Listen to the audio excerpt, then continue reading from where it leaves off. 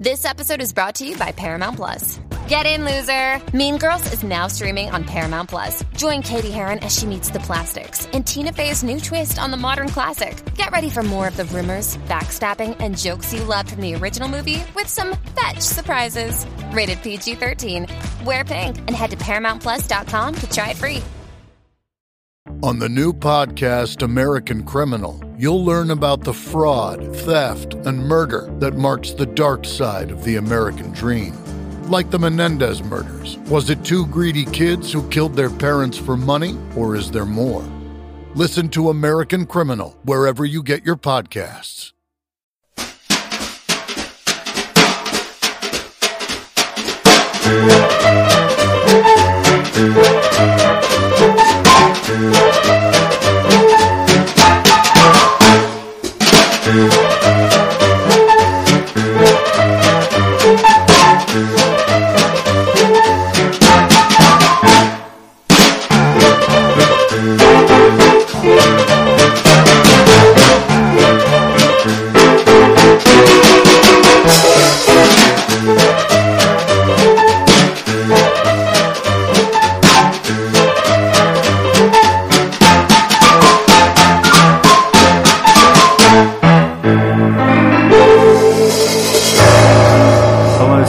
Listeners, Morris speaking here. Hope you're all doing well. Now, if you'd listened to a recent announcement that I placed on the See Here feed, you would have heard that the podcast is sort of officially in hiatus until April of 2020 while we catch up with a few other things. But we know how much you love listening to us fellows rabbit on and on and on about music-related films, or at least I have that wishful thinking anyway.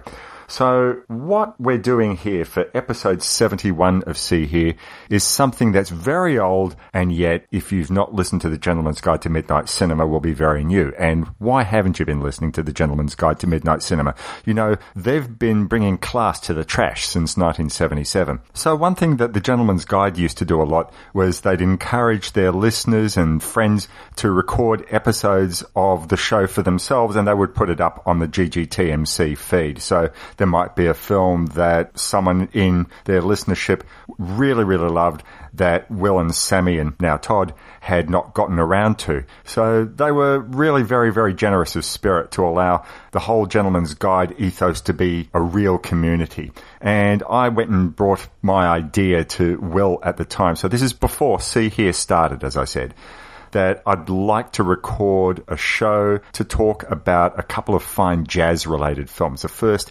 is Round Midnight from director Bertrand Tavernier, made in 1986. And the second one was Bird, about Charlie Parker, directed by Clint Eastwood, came out in 1988. And Love That Album didn't really seem to me to be the sort of forum to put those film-related discussions out. So the Gentleman's Guide were really, really lovely in allowing us to put this episode on their feed. So I went back to Will in the last few hours and I've said to him, look, we put this episode out on your feed several years ago and we've got a few months where we're not doing anything in See Here land. Do you mind if I go and put that episode that we recorded for the GGTMC out on the See Here feed? And Will very, very generously said, please go ahead, we'd love you to. So the podcast you're about to hear is an episode recorded in 2013 in June, I think, of The Gentleman's Guide to Midnight Cinema, a bonus episode recorded between myself, Tim Merrill, and a fellow who was quite active in the gents community at the time called Rodrigo Obon. He's out of Sweden. Lovely, lovely fellow who doesn't seem to be so active in the Facebook community anymore. It's a shame. Would love to hear from him. Really, really lovely guy and a huge jazz nut. So I thought it'd be great to get his perspective and Tim's perspective as well on these two films. So hopefully that will keep you going until we're back in April. Maybe I'll be able to dig something else up that we recorded for some other podcast. I don't know. But in the meantime, here are a couple of films that really should have been covered as part of the See Here ethos anyway. But we'd already done them. So just bear in mind, though, that in 2013, my editing wasn't so great and there's a lot of ums and a lot of ahs coming out of me.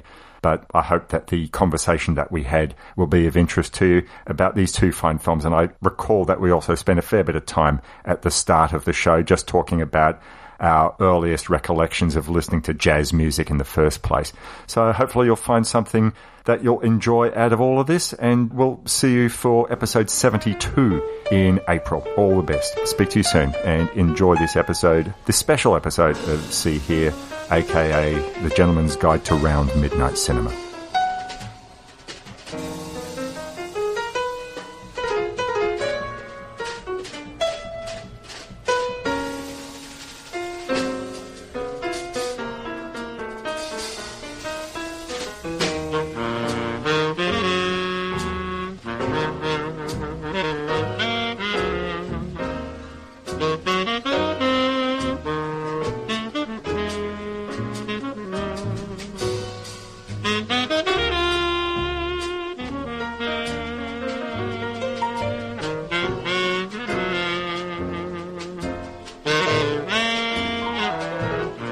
You're listening to a very special bonus episode of the GGTMC.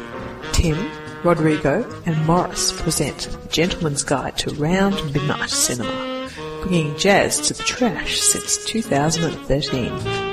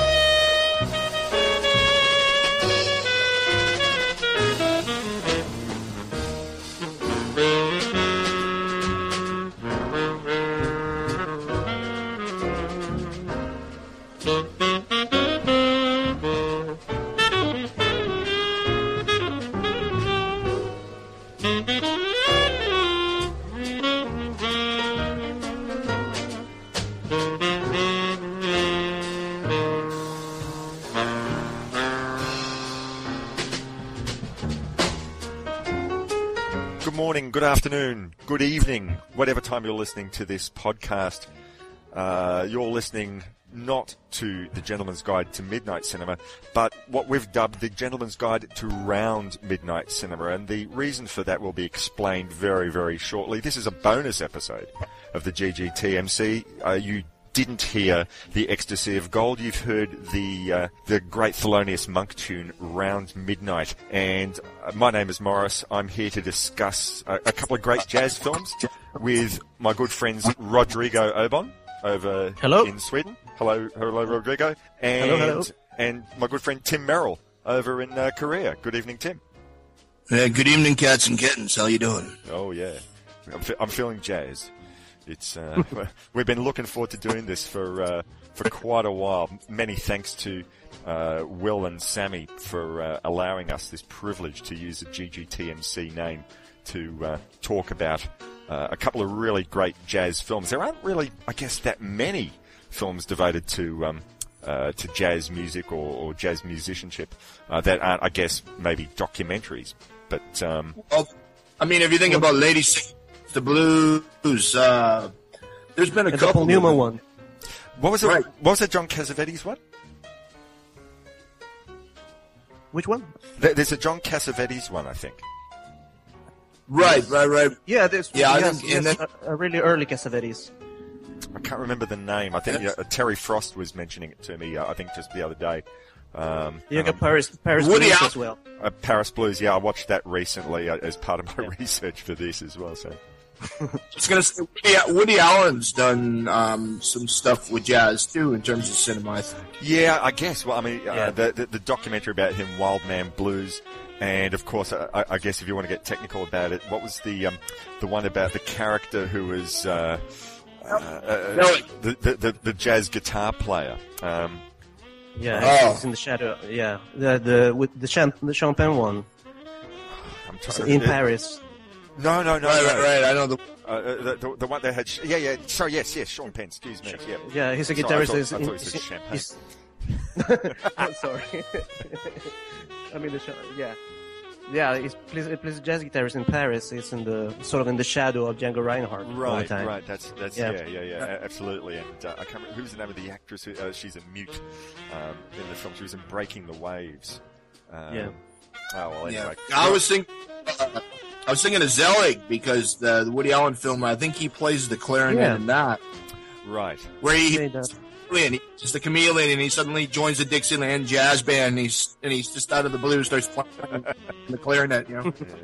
And I guess if you want to, I mean, not that it's really a dedicated jazz film per se, but Manhattan, with so much great Gershwin music, or when you think about any Woody Allen film, he's been a real advocate for using so much great jazz music, and I've heard a lot of wonderful tunes and been turned on to a lot of wonderful tunes throughout films like Manhattan Murder Mystery. There's a great song at the beginning of it called I Happen to Like New York. I don't know who sang it, but it's never left my head. And there's some couple of good anthologies out there of music that appeared in Woody Allen films. So he's certainly a big proponent for that. And I was going to say also, in terms of jazz films, one that it's kind of hard to come by now, but it's kind of a little cult classic, is Sun Ra did a quasi-documentary called Space is the Place. If you ever get a chance, you should check that out. It's pretty amazing. I've never seen that. I always want to see it. Is it on YouTube or something? Okay. Where can you find it? I think it is on YouTube now, but it's been out of print for years and years and years. I had an old third-rate VHS copy of it, like a bootleg, years ago. That's how I saw it. And they used to show it on Canadian television late night on the weekends once in a while. If you were lucky, you got to catch it. But I think it's on YouTube. I might actually have like a BBC4 documentary about Sun Ra. For a while there, BBC4 were putting out some absolutely amazing documentaries about musicians and different music styles in general.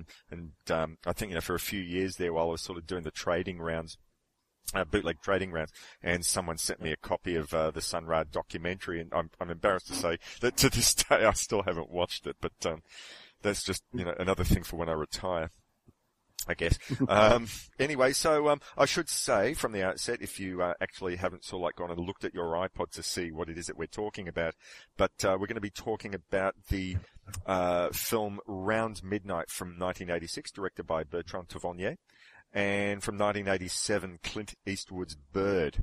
And Round Midnight, I guess, it's been often said it's a fictitious account. I mean, they say like Bud Powell and Lester Young, but you're sort of reading up on Dexter's life. It could equally be a take on a fictitious account on his life in Europe, exactly. or any of the jazz musicians who left America to go to Europe. And then Bird by Clint Eastwood talking about the great Charlie Parker. So it'll be interesting. I'm looking really forward to hearing what you guys have to say about these two films. But Rodrigo, you came up with the idea that before we started talking about the films specifically, we should just have a bit of a quick roundtable chat as to where our love and passion for jazz music actually started. Yes, I discovered jazz when I was about 17, 18 or something. Mm-hmm. At that time, I was having the Smiths. I was a big Smiths fan, and I love electronic music, aggressive electronic music. I love Skinny Puppy, and I love Nitzer Ebb, and I love Frontline Assembly, and that sort of stuff. But on the side, I started listening to Sinatra. But I didn't tell anybody this because the music was corny with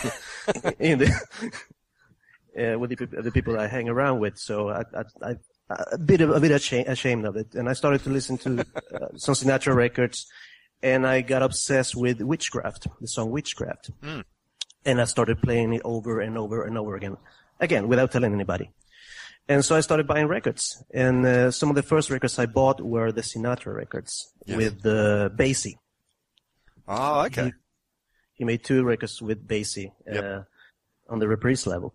And I started to listen to Basie, and I started to listen to the soloists in the bands, and I started to listen to Duke Ellington and Lester Young and all the players in the bands. And one of the first artists that I got hooked on was Dexter Gordon.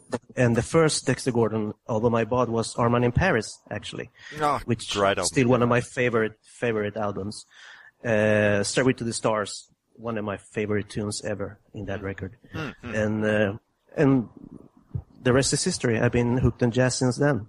It's funny you mentioned Sinatra. I mean, I'd never count myself as a Sinatra fan, but we were talking about Woody Allen before, and one of my favorite of his films is the one that sort of came right smack bang in between his zany comedies and between his so-called Ingmar Bergman period, and it was the one that I think was written by Martin Ritt, who might have actually directed Paris Blues that you mentioned before. It was a film called The Front, and at the very end actually the start and at the end of The Front, you hear Sinatra singing the song Young at Heart. And to that point, I never cared for Sinatra. I thought corny. And to be absolutely honest with you, I'm still not a big fan, but that song has always spoken to me, and it worked so well in the context of that film. Yeah, I agree. And I'm a huge Sinatra fan, but I'm mostly the Capitol years. His work with Nelson Riddle, the orchestrations during those years are just amazing. And I'm a big Sinatra fan, I gotta say. No. And I'm not ashamed of it anymore. Good, you stand out loud and proud. You put something on your Facebook page. Exactly. Tim, were you ever a Sinatra fan, Tim? Sinatra, I had seen Sinatra first. I'd seen him before I'd actually heard him in Kubrick's The Killing. Okay. When he was the gangster. I think it was The Killing. Was he in The Killing? He wasn't in The Killing, was he? No, he wasn't in The Killing, no.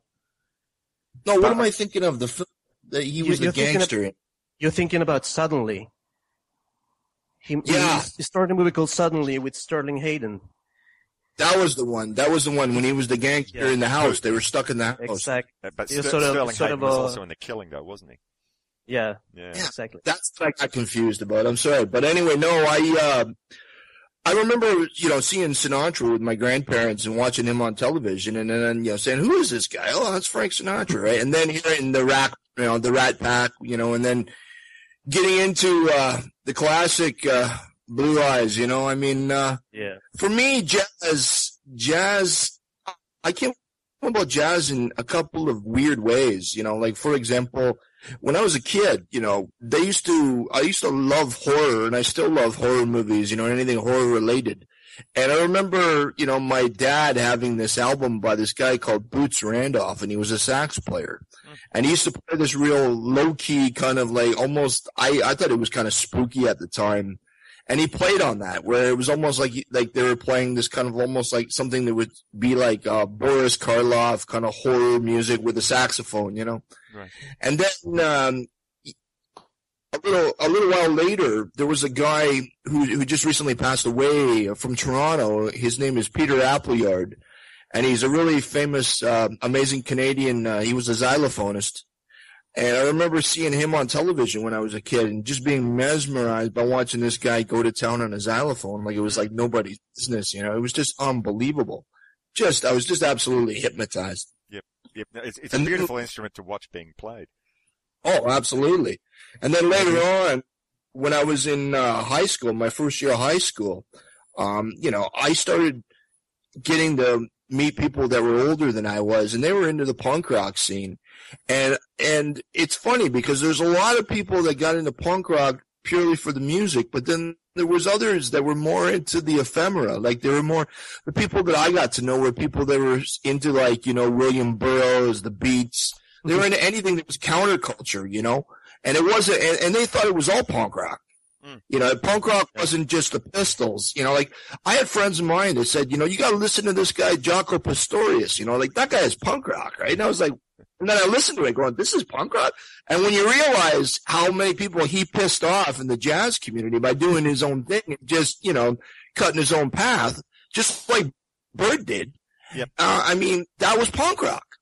Punk rock is pissing in the face of the norm, pissing against the wind, that is punk rock, And and here's one of the kings of punk rock is when I was in grade 9, I had an art teacher that took us on a field trip to the Art Gallery of Ontario. We went and looked at sculptures in the afternoon, and later on that night at 7:00, we went and saw Miles Davis. Oh, what? Oh, whoa. When I was yeah. And that was like, I think, 82 or 83, like around there. And he played in Toronto at not the Molson Center. I forget the old place now.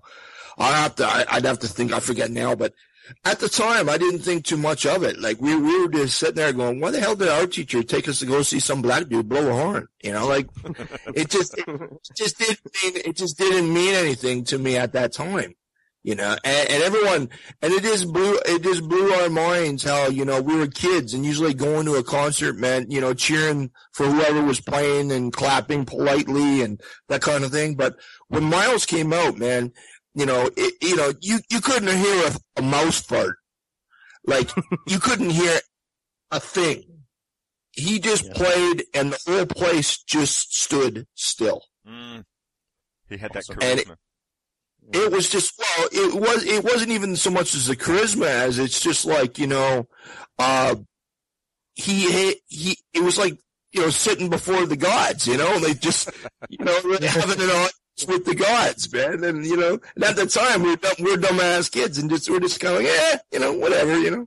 But now I think back and look on it and I'm going, holy shit, you know, like I was lucky, you know. Yeah. But as it went on, I got into guys like Albert Eiler, you know, and I got into some of the noisier, the freakier stuff, you know, and I mean, and John Zorn, as Morris and I have talked about in the past, you know, right. Zorn was another guy who was punk rock, who he could play klezmer jazz 1 minute and then go into this total, like, you know, almost like Napalm Death, freeform, you know, screeching, you know, sounds like a baboon being raped with a saxophone, you know. Oh my God! You sent me a couple of links, and I mean, to be honest, I'd heard some of that sort of stuff before because he wrote the music for Michael Haneke's film Funny Games, and I always found that music disturbing and just thought, oh, I'm too scared to follow this guy through. But then you pointed me towards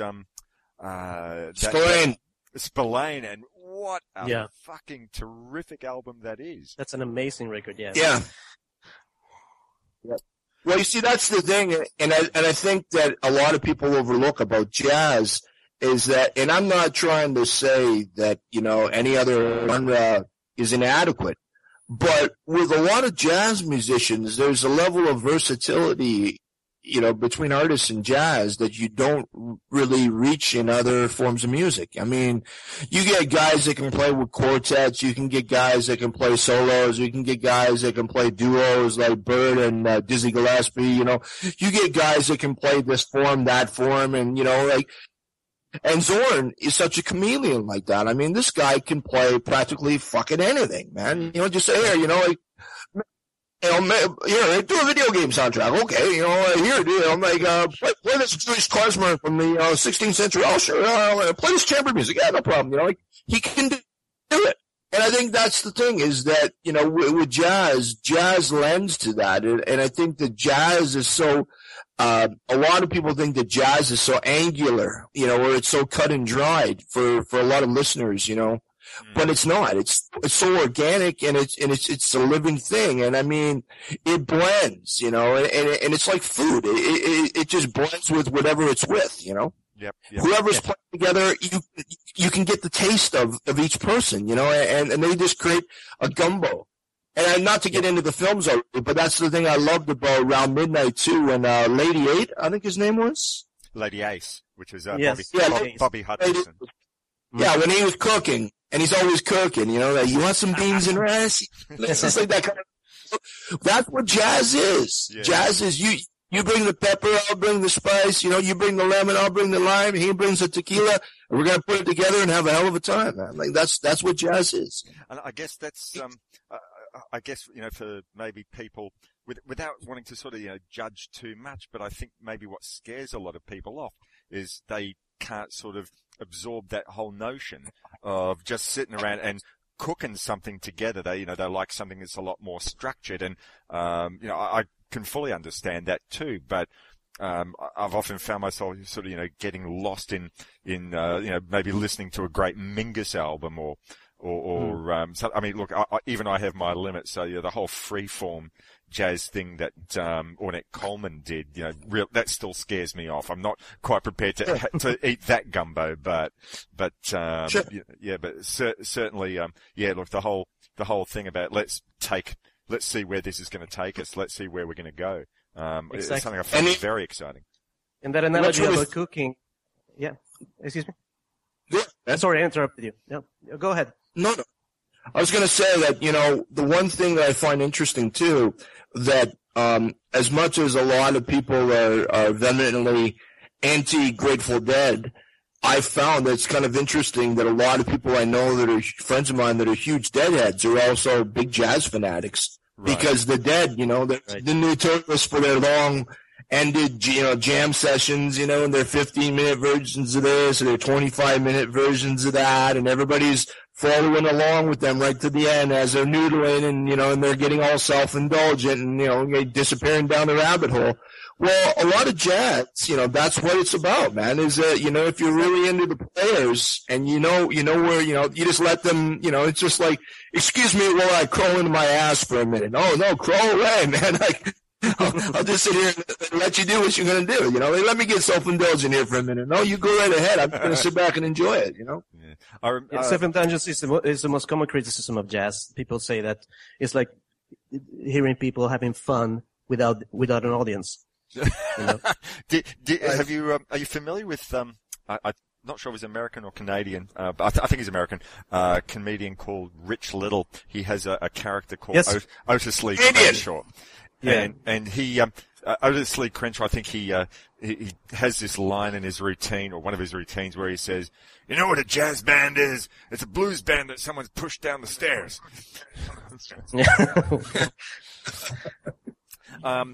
Okay, look, I'll just very quickly, before we get into the movies, I'll sort of go back my epiphany, as it were, up until I think I was maybe, after I'd left school and I started going to uni, and I met this guy, and I was always talking about, this rock band that I liked, or that rock band that I liked, and, was really full of myself, thinking, oh yeah, you wouldn't have heard of this, you wouldn't have heard of that, and of course it was, really nothing that much out of the way. But he said, listen, you want to get yourself a little bit adventurous, take this record home and see if it doesn't change your life. And he handed me a copy of Friday Night in San Francisco by Al Di Meola, John McLaughlin, and Paco de Lucia. And that was the record that changed my life, because, not just because how musically wonderful it was, but I, kept thinking, I didn't know you could do that with a guitar.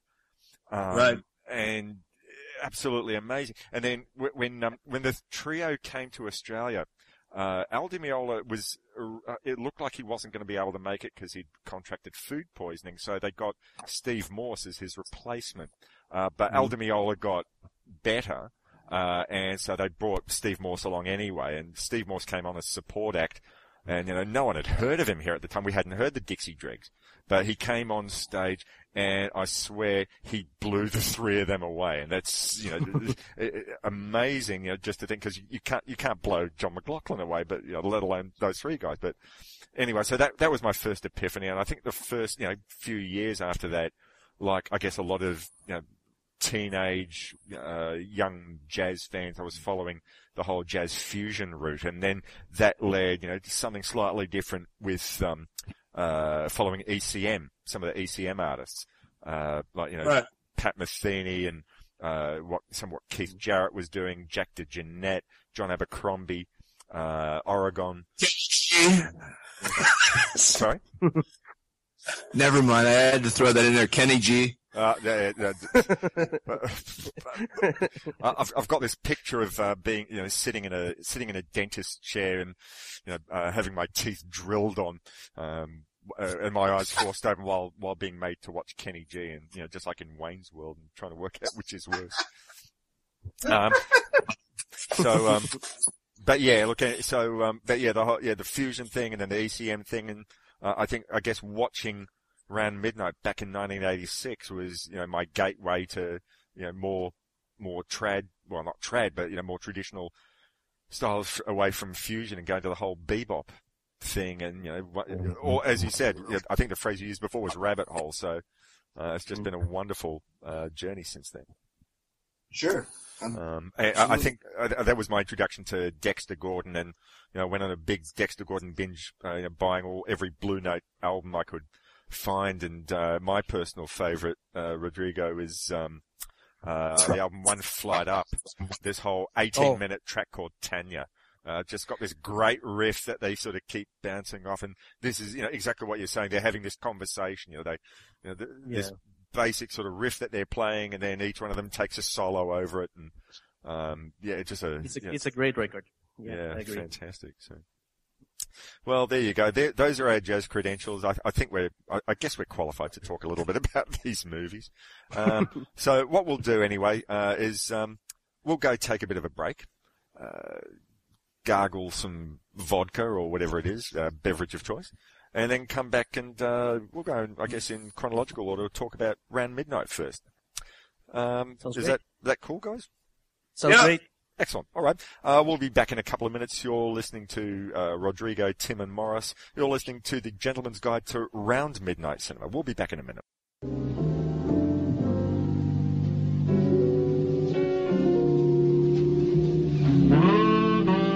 There is a time in every life when all you can feel is the music. A time when the listener can hear what the player dreams. A time when the end suddenly becomes the beginning.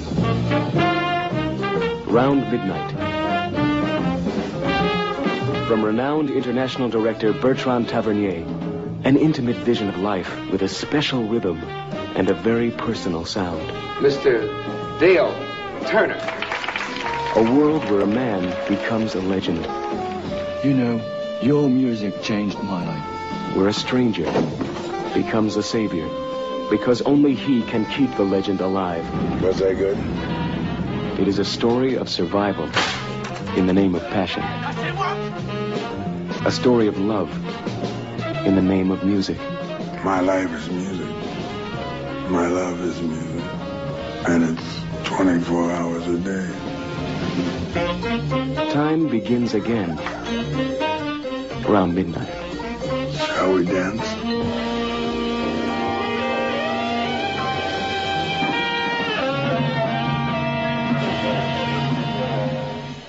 And we're back from break.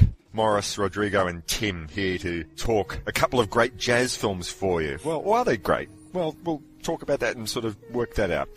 You're listening to The Gentleman's Guide to Round Midnight Cinema. Our thanks to Willie and the Samurai for allowing us to take over the asylum, as it were. So the first film we're going to talk about is a film from 1986 directed by Bertrand Tavernier called Round Midnight, and starring Dexter Gordon, the great jazz sax player who actually got nominated for an Academy Award, if I recall correctly. There's for acting, yeah. And it was a nice little irony there, though, because the winner of, I looked this up, the winner that year was Paul Newman for The Colour of Money. And the irony is that, however many, 25, 26 years prior, he had played in the film Paris Blues, which we mentioned earlier on, as a jazz musician who'd left America to go live in Paris and just escape the life that he didn't particularly like, along with Sidney Poitier. So there you go. Personally, I think Dexter did a better job than Paul Newman did. Yeah, me too. I find it ironic too that in the same year, Herbie Hancock won the Academy Award for the best score for Round Midnight, whereas Dexter played on that, but he didn't get the award, but Herbie did. And really, there's only, I think, one or two original Herbie Hancock pieces in the entire thing. Mm-hmm. Most of it's I think for what he scored it for this, for his work on the score for arrangement. Okay. Right. So let me pull this up on IMDb and see what their description is in the best GGTMC silver and gold fashion. Let's see. In Round Midnight, real-life jazz legend Dexter Gordon brilliantly portrays the fictional tenor sax player Dale Turner, a musician slowly losing the battle with alcoholism, estranged from his family, and hanging on by a thread in the 1950s New York jazz world. Dale gets an offer. Oh no, there's too much here. Anyway, so quick summary: Dexter plays as a revered jazz musician who, as they've already gone and indicated in the IMDb plot, he's escaping from America, as a lot of black musicians did, to go to Europe, where they could practice their art form and be revered, and treated as kings. Rather than face the hostility that they did in America, that was not only that black musicians weren't respected, but also rock and roll was taking over too. Exactly. He says that at the beginning. Go ahead. Go ahead. Yeah, he says that at the beginning. It says, "There's no cold ice in Paris." Right. Yeah. So he knows he's going to be. I was going to say that there's a connection between both films in many ways, but one connection specifically is both films, they mention something called the cabaret card. Are you guys familiar with that? I've heard that. Yeah. Explain the cabaret card basically was brought in around the time of Prohibition in America. And basically all musicians and entertainers had to basically get this card in order to be able to perform it. They spoke about that in Lenny, didn't they? Right, okay. Right. What it was a way for local law and government officials to kind of roust up the undesirables and to kind of, and there was a lot of, corruption and racism that went on with it. Whereas, in order to get your cabaret cards, you had to go to a police station and be photographed and fingerprinted in order to get the card.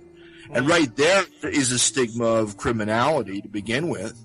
Right. And then what happened was, because they knew that a lot of the jazz musicians and a lot of performers, in general, were hopheads or were known to dabble in, certain narcotics, that the police would lean on them. And the police would lean on them for, paying them quote unquote dues, in order to not, get them to have their cabaret card yanked.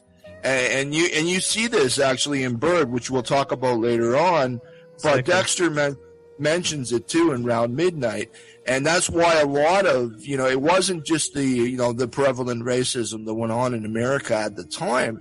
It was the underlying, the subtleties, that those that in the general public didn't know about. Like, for example, this cabaret card, this type of thing, where that forced a lot of African American musicians and performers to go to Europe, where the visa stipulations were a lot more lenient. And I think that because of, France in general, if you look at, the influx of immigrants into France and people from Algeria and other parts that, French-speaking Algeria, they were pretty accustomed to people of color in France. Yep.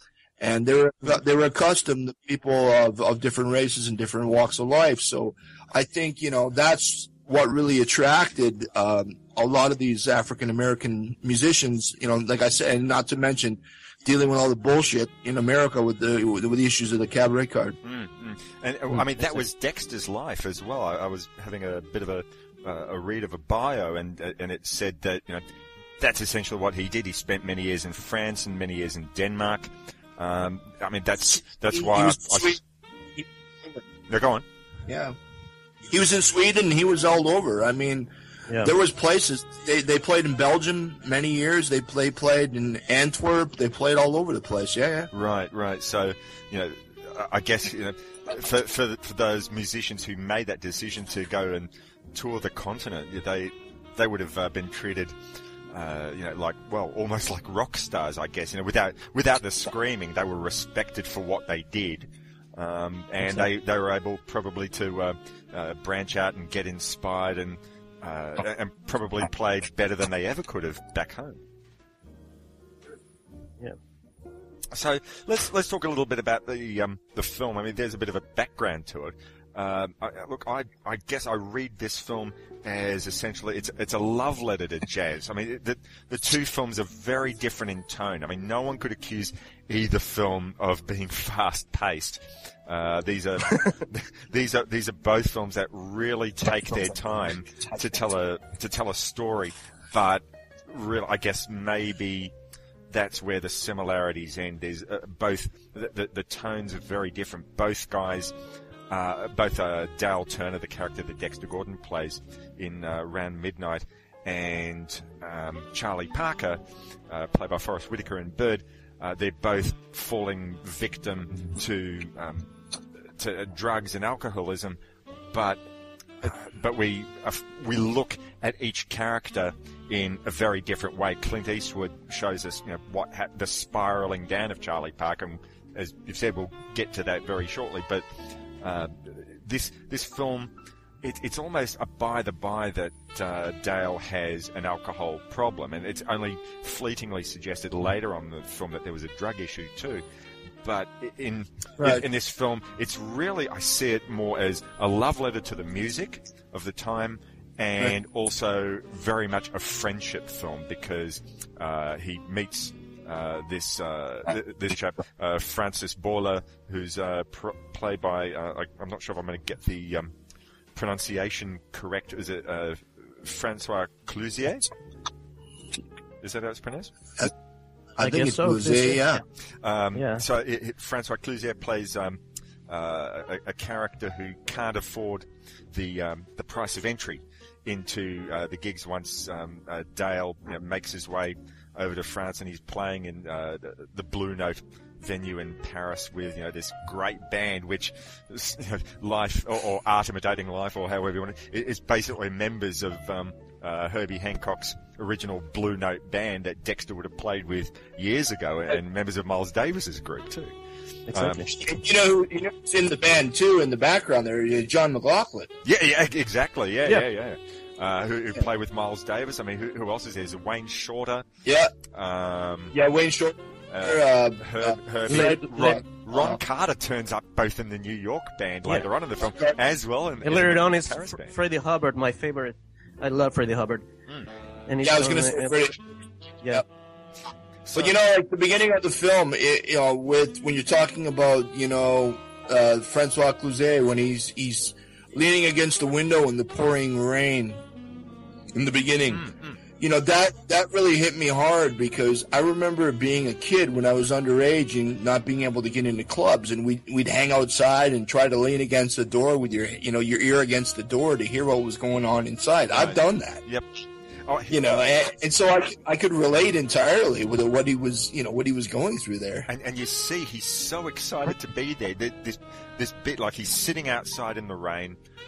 He's like counting every measure, and he's just got this smile on his face, he's just got this really simple childlike excitement that he's getting there to hear not only this great music in general, but Dale Turner is his absolute hero. And that dude comes out. The dude comes out and tries to bum $5 off him, and he's like, "Fuck up! You realize I'm listening here, man? You're gonna interrupt it all, piss off." Yeah. If I had any money, I'd be in the club. That's right. Something like that. Right. Exactly. So, Rodrigo, give us your perspective, because you're being a European resident. I mean, just watching them at that time. Is the jazz scene still big like they sort of painted in these films from the period? I was just in Paris, actually. I came back a couple of days ago. Nice. And the jazz clubs everywhere. And the jazz scene seems very much alive over there. And here as well. We had a jazz festival in Stockholm that has now closed down, sadly.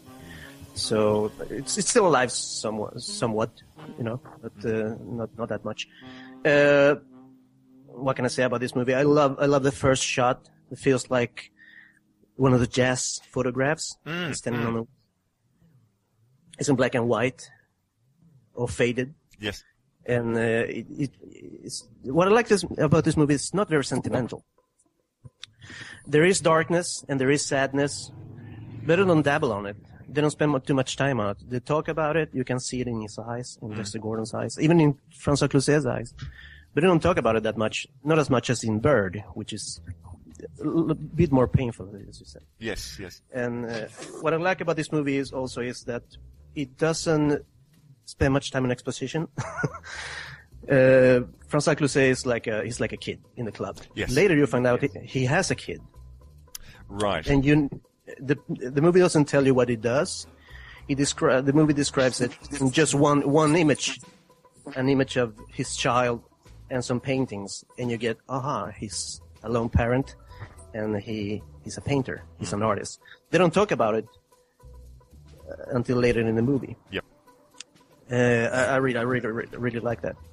The movie's full of those little moments that paid off later in the movie. That I guess subtle. There's a couple of moments there that I sort of find they're like little in things for the jazz fans, because I think probably in a way both Bird and Round Midnight are aware of who their audience is going to be. I don't think either film is trying to win over people who aren't already devoted to the music, and yet I think Round Midnight does it far more successfully. That I think so.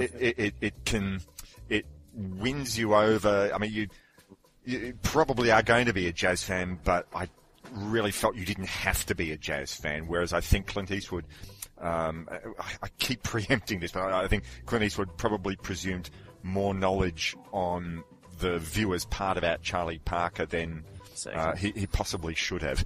But neither of the movies try to explain the music. They don't try to explain the music. Yeah. Which is not necessarily a bad thing. It's just like, no, I don't think it's a bad thing. Here it is. Enjoy it. There's a couple of moments in Round Midnight.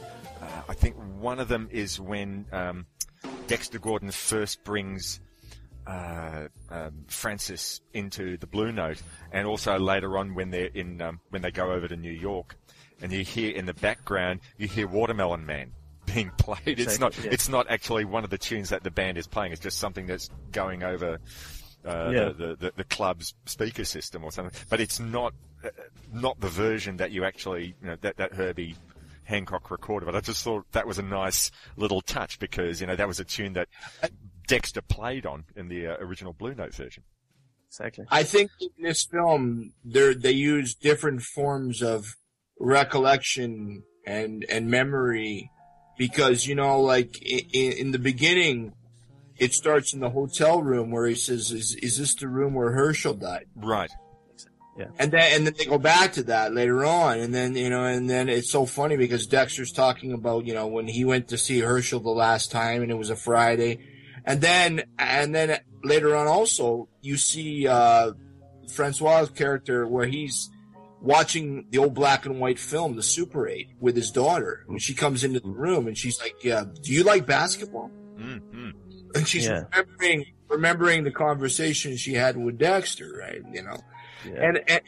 And there's these different kind of devices that I think that they use in the film that is really effective. Like part of it, you're in it. Part of it is recollection, and part of it, like again, they use the film or they use the Super 8 black and white, or they use fades and edits, and there's just different devices in this film that really capture the moment. That's such a good point. I mean, I think the beauty of that is it's all subtle, and you're never hit over the head with it. There's not, Dad, I remember the time when Dale used to ask me these funny little questions like, do you like basketball? You just see that, and then the first time you hear her say it, you don't actually know why she's saying it, but you can sort of guess it was a question that he'd asked her. It's quiet, it's subtle, just absolutely beautiful done. Not at any stage of the film do you ever feel that you're hit over the head, or you should like this, or you should get it. It really leaves a lot to the viewer to take on for themselves. And I saw the character Dale myself, kind of like the mythological leprechaun, where you had to keep a hold of his coattails or he was going to disappear. But if you can manage to keep a hold of him, he'd give you gold. Yeah. Mm-hmm. And he certainly gives Francis and the other people who are sort of like trying to look after him. A lot of scares, a lot of run for their money. You turn your head and he's off down the pub, down the road where they will serve him a glass of wine. Exactly, yeah. Right. And I laughed at the moment where, when Francis invites him over to his house for the first time, for dinner, and you see him watering down the wine. And Dale says, does this wine have water in it? And he says, yeah. He starts laughing. He says, it looks good though. Yeah, it's still good. Hang on, Tim, you got to get it right. Hey, Francis. Tell me, does this wine have water in it? Yes. Oui. What did he ask, Papa? Never mind. I'll tell you later. Exactly. That was another device that I was funny too. Was his daughter kept asking, "What is he saying? What is he saying?" When Francis made it, when he hit gold with the movie studio for his sketches, and they're sitting there eating the big giant steaks, and he says to his daughter, "Oh well, do you want me to put the potato on the side or on the top?" And then Dale says something, and she says, "What does he say?" And he says, "Oh, he says that we treat him like a king." Yes. Yeah. I thought that was awesome. I mean, gorgeous moment. But the movie is full of those little moments that are really touching without being, as you said, hitting you over the head with it. There are no tears or happy music or people laughing. It's just a little moment. I want to say. Go on. One of my favorite moments actually was it wasn't even with Dexter at all. He wasn't even playing, but it was when they were having that house party, and what was her name? Buttercup. Buttercup, yeah. When she's singing that song, he better bring the money and put it right here, When she's singing, when Herbie's playing, and they're just riffing. Like, that was fantastic, and Dexter's just sitting back, smiling and smiling and smiling. And you could tell that moment wasn't staged, that they were really enjoying what was going on there. It was, that was authentic. Mm-hmm. Well, actually, that's another point that we should make. I don't know if I don't think we've spoken about this yet. All the music for this film was recorded live, which really, I mean, for a music-related film, is just about unheard of. I don't know, apart from documentaries, but I don't think I know of many fictitious. Acted out stories that have a live band on set. Everything's sort of like done in overdub later on. They spent a long time, I think, with the sound designer for the film, whose name escapes me, getting the acoustics for the set right, because they built this whole jazz club on a sound stage, and just getting that sound right. And I think I read in the liner notes, I've got the vinyl here, and I think in the liner notes, Herbie Hancock had made mention, man, this sounds better than any jazz club I ever worked in. I was going to make mention, because we've already spoken about the relationship that both Francis and Dale have, and I mean, Francis, because he spends so much time, before he sort of really gets himself into Dale's life, and he seems to spend every night going out to see Dale play at the Blue Note. But you're sort of thinking, what sort of a father are you? You're leaving in your apartment, this 10-year-old girl. I mean, it's what sort of thing? And the irony is that later on, once he sort of discovers that no one else is going to help Dale, look after himself properly. And he invites him to come live with him and his daughter. He becomes very paternal. He becomes more fatherly to Dale than he ever did to Beranger, his real daughter. Right. I like these relationships. That sort of. I like it. He takes more responsibility for his life once Dale comes into his life. He doesn't seem to be much bothered with getting a job until Dale comes in. We need a bigger apartment. That's right. And he goes to his ex-wife for a loan, so they can rent out. And she says to him, "Look, I'll give you the money, but didn't I ever inspire you?" So I think by the end of the film, he's learnt something about without giving anything away, really, it's not that sort of film, but he's learnt something about how to be more, not just paternal, but at least being close to those around him through his adopted role as a father, if you will, to a man who was older than him. Exactly. Well, you know, what's interesting too is there's the bit where he's coming back to his apartment. And he's just hearing this cacophonous jazz blasting, and he's like, "What the hell is going on?" Right. And he runs in, and it's his daughter, the girl, and she's like, and he says, "Well, what is circus is in town?" And she kind of flinches, like he's going to smack her, and he says, "No, like." And then she goes to turn it off, and he says, "No, just sit here. We'll listen to it." Yeah. And it's almost like it's like she's trying to kind of get closer to her dad by listening to what he's listening to. I think he realizes that he comes over and she's playing the music really loud, right? And he doesn't punish her. He realizes that she's not only trying to get his attention, but try to understand him, right? And become part of his life. He knows that, and I think he sort of feels a little bit of shame that he's ignored it to that point. Exactly. Right. That's a very moment. And I guess that also gets really driven home to him later on in the film, because at one point Dale says to Francis, "I need to go home," meaning New York. And so Francis is still sort of like looking after him, like a parent who's reluctant to let the child go. Goes off with him to New York and discovers that Dale has a daughter all of his own, and he doesn't even know how old she is. He dedicates a tune to her. They meet at the jazz club. He says, "This is a tune for my daughter has just turned 15." And she goes, "I'm 14." But having said that, she shouldn't complain too much, because if I had someone write a tune as gorgeous as the one that the character, but really Herbie Hancock, called Chan's song, and Stevie Wonder, for me, I'd be proud. Yes, that's right. Yeah, Stevie Wonder as well. What's funny is that and she says there's no words in it. And he goes, "Well, some songs just don't need words." I thought that was funny. It was just the way And I wanted to say for a minute, and this is just a personal opinion, but as much as I love him as a director, I can't stand watching Martin Scorsese on screen. Really? We're going to have to agree to disagree on this one. I loved what it was like a slightly less psychopathic version of the character he does in Taxi Driver. I was about to say the same, less murdery. Exactly.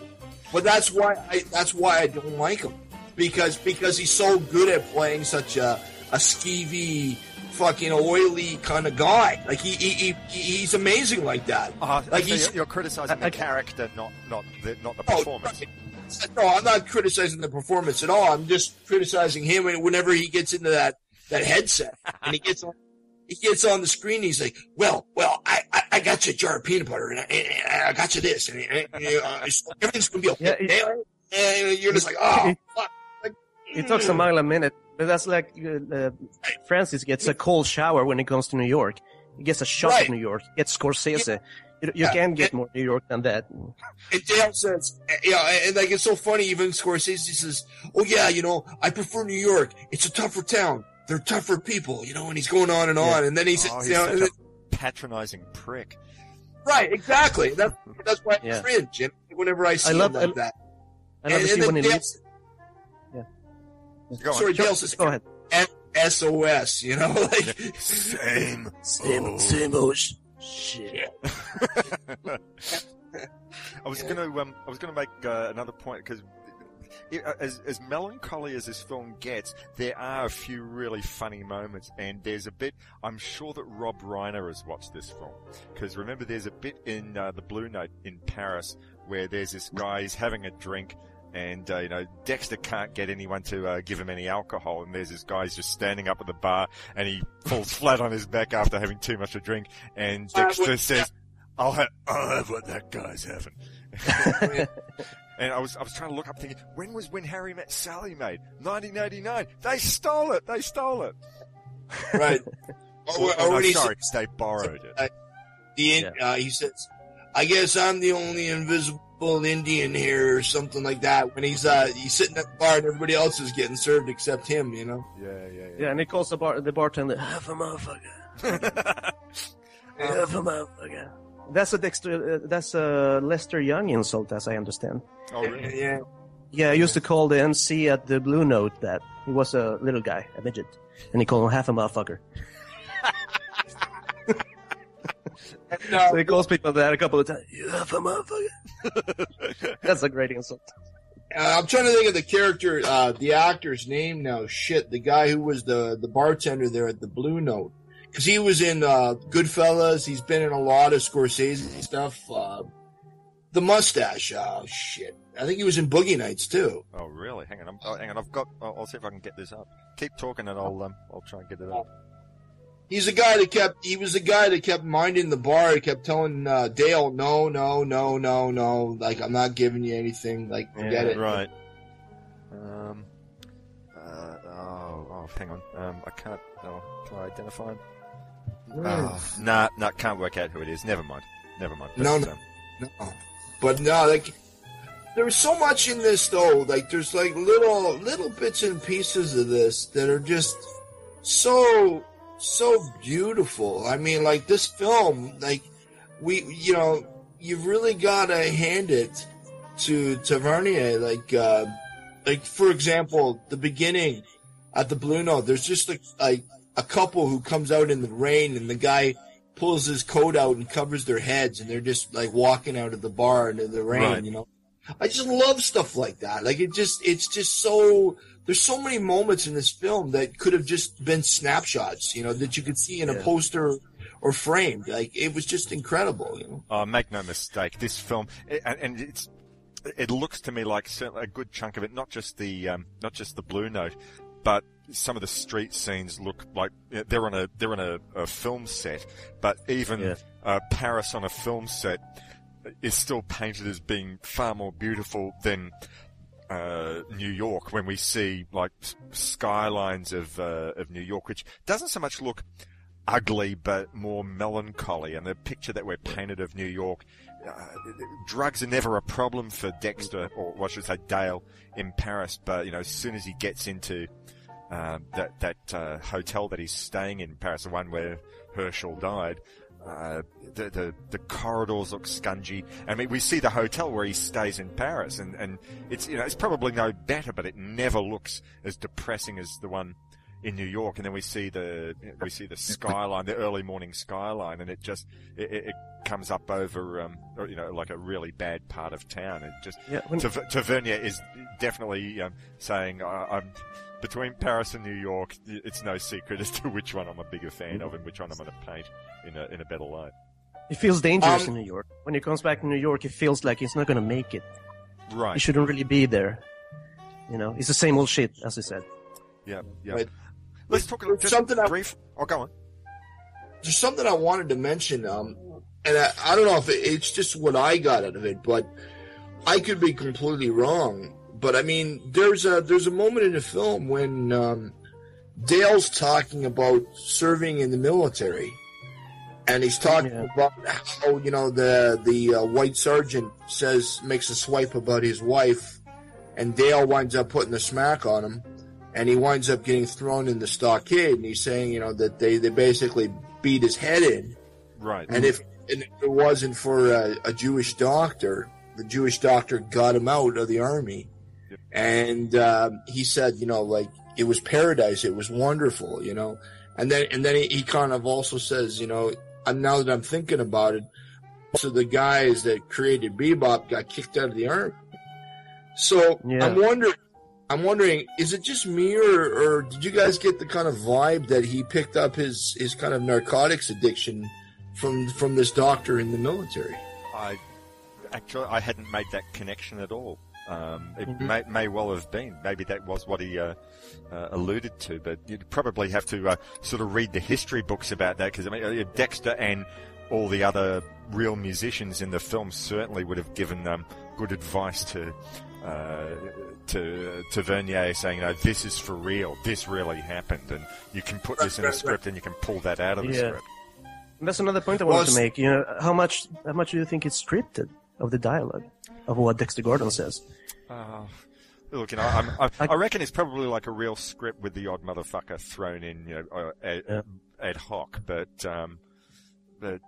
look, I'm sure it was actually scripted as opposed to sort of like, saying, right, we'll do this scene and you just have to make sure that this information is conveyed, because probably someone like Dexter, strangely enough, for being a jazz musician who thrived on improvisation, probably, I imagine, would have, not being like a professional actor, would have thrived on saying, right, well, you tell me what to say, motherfucker, and I'll do it. And he probably would have worked well with a script.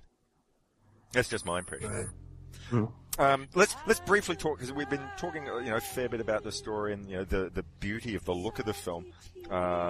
We probably should be heading off to Bird fairly shortly, but just before we do that, let's just quickly talk about the music of the film, because after all, this is a love letter as much to jazz music and as it is to Paris and as it is to the whole era as well. But we've already gone and mentioned that some of the musicians were guys who played in Miles Davis's band and Herbie Hancock's Blue Note bands of the early '60s.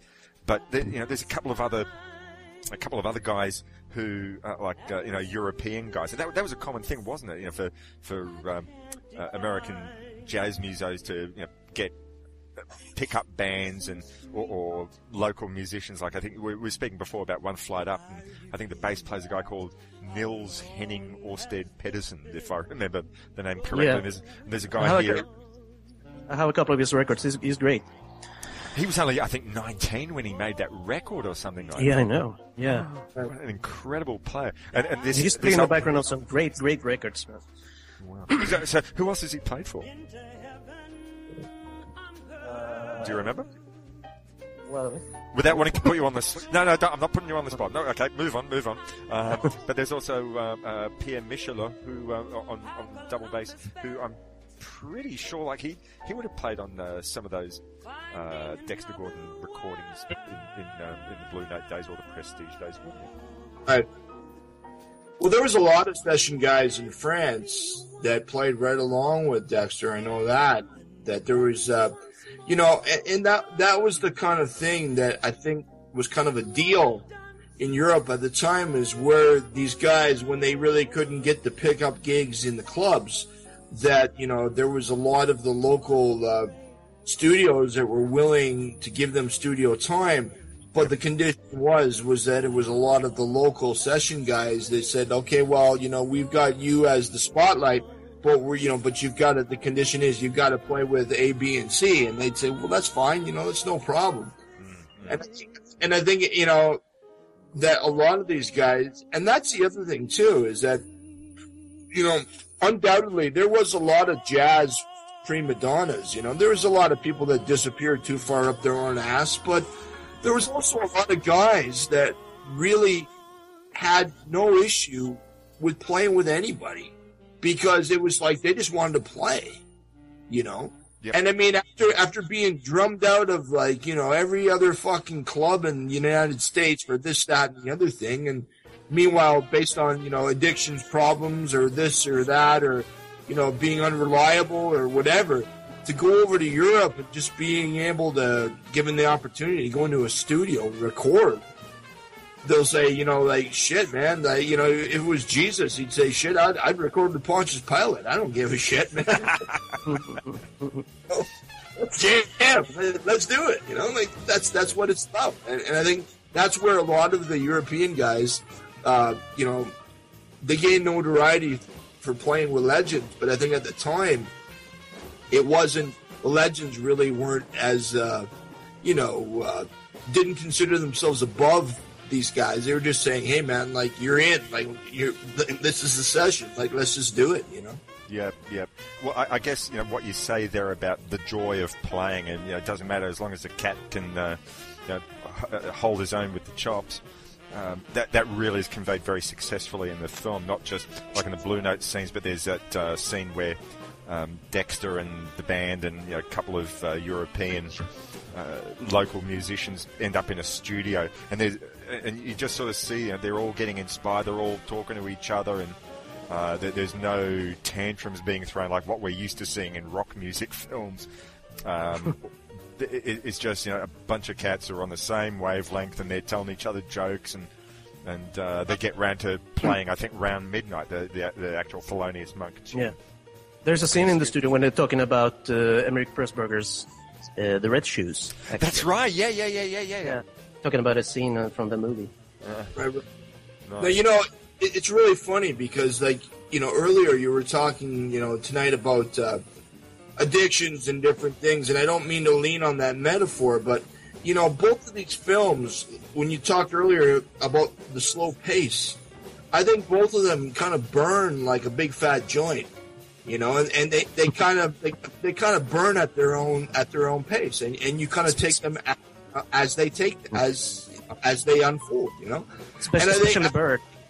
Right, especially Bird, and I think that's the thing is like, it's like I don't mean to equate jazz with marijuana specifically, but because jazz is equated more with heroin, and heroin is more solitary drug.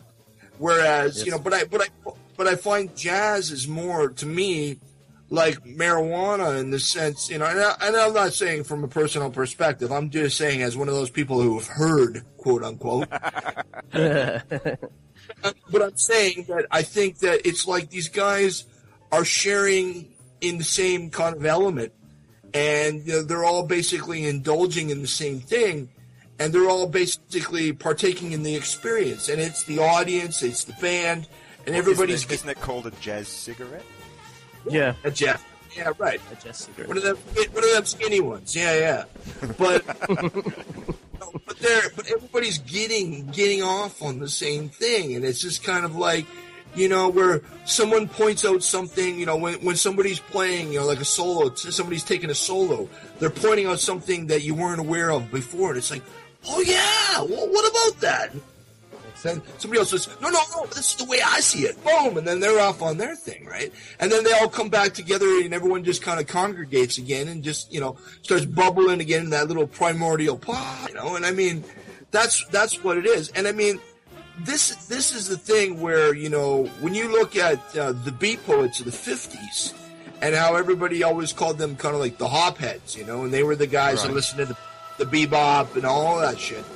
And I think the whole connection between weed and jazz, it's there big time, because it's just, everyone is so kind of focused on the music. They're so loose, but at the same time, everyone is just kind of so wrapped around what's going on. It's a collective experience. And but at the same time, it's just this kind of like, it's an oral orgy, is what it is. Yeah, definitely. Exactly.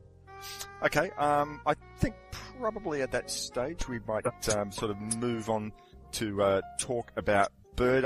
Did you have any final thoughts about Round Midnight, Rodrigo? Well, I was thinking about, do you guys smoke? Or have you ever smoked?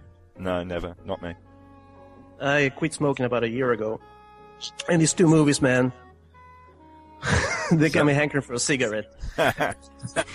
Yeah. Being in a jazz club, yeah. Hold on. You'll survive. Keep strong. Yeah.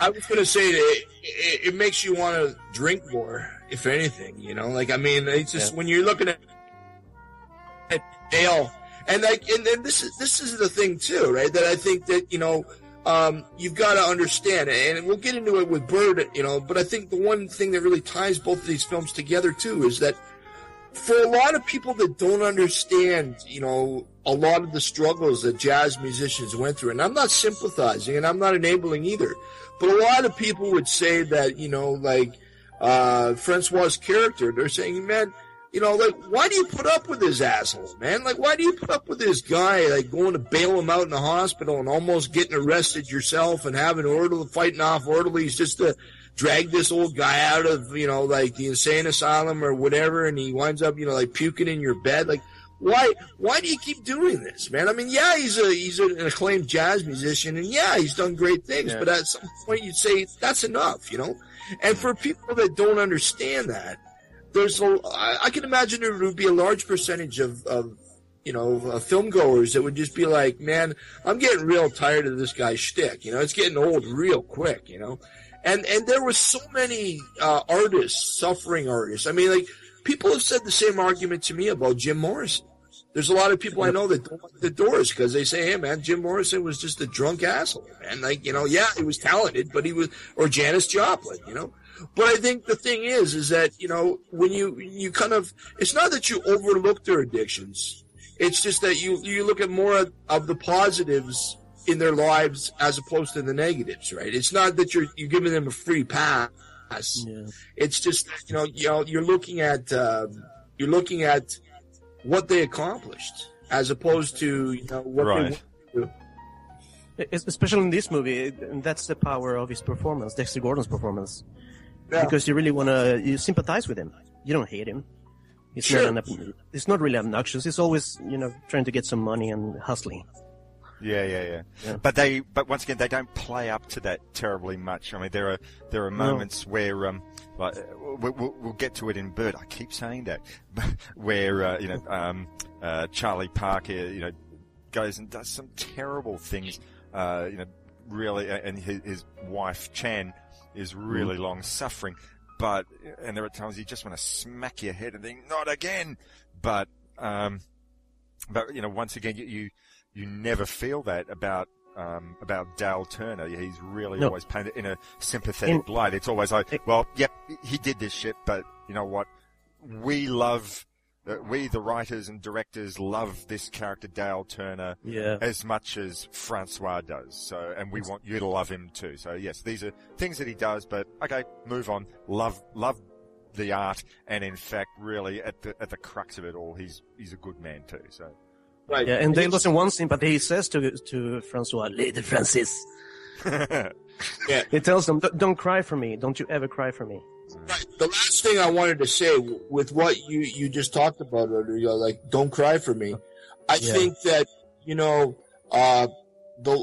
last time that Dale is with Francois, he says, there's not enough kindness in this world, right? Exactly. It's a beautiful line. And I think that the last kind of act that Dale does for Francois, is he doesn't bother showing up at the airport. No. I think in that way he's kind of cutting himself loose, and it's not that he's being an asshole by stiffing his buddy at the airport. He's just saying, "Let me die, man. Just let me go. Like, you've done enough for me. I don't want to be any more of a burden to you." Yeah, and not only that, go back to your own life. Start your own life. Yes. Right. That's the ultimate act of kindness. And that's what we were talking about before, saying from that experience, and plus what he saw about the estrangement between Chan, Dale's daughter, and Dale, he's learned how to be a better father to Beranger. And that last scene, which they sort of refer to earlier while he's watching the old black and white movies, and Beranger says, do you like basketball? And he's still living, remembering those great memories that he had with Dale, but you get the impression that his relationship with Beranger, without it being overly hitting you on the head with it, is a lot better. Right. And that I think is really the ultimate thing that I get out of it. Even if I hadn't been a jazz fan, the best thing I'd get out of it was just these beautiful relationships between the characters. They're real, but they're not. There's nothing cynical about it, and this is evidence that you can tell a story which doesn't always have happy stuff. There's a lot of hard stuff that goes on here, but it never gets cynical. It can be realistic and yet not overly hitting you over the head with cynicism. They don't dwell on it. There's a scene in which his wife comes back and wants the kid back, and he takes a pause, and I was thinking he's gonna start screaming, but he says, "All right, you can take the kid." Well, it's what he's wanted. He's get involved in your daughter's life. It's no big drama. Yeah, it's no big drama there. Yeah. No screaming matches, no real tears. It's just a small conversation. It's a great scene. Yeah.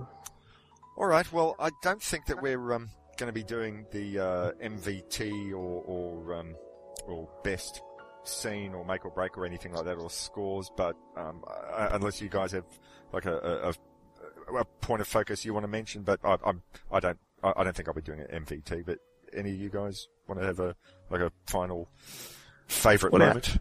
If I had to, I'd say Dexter Gordon, MVT. Yep. To go with him. It's just, he carries the movie on his own, and he's not an actor, obviously.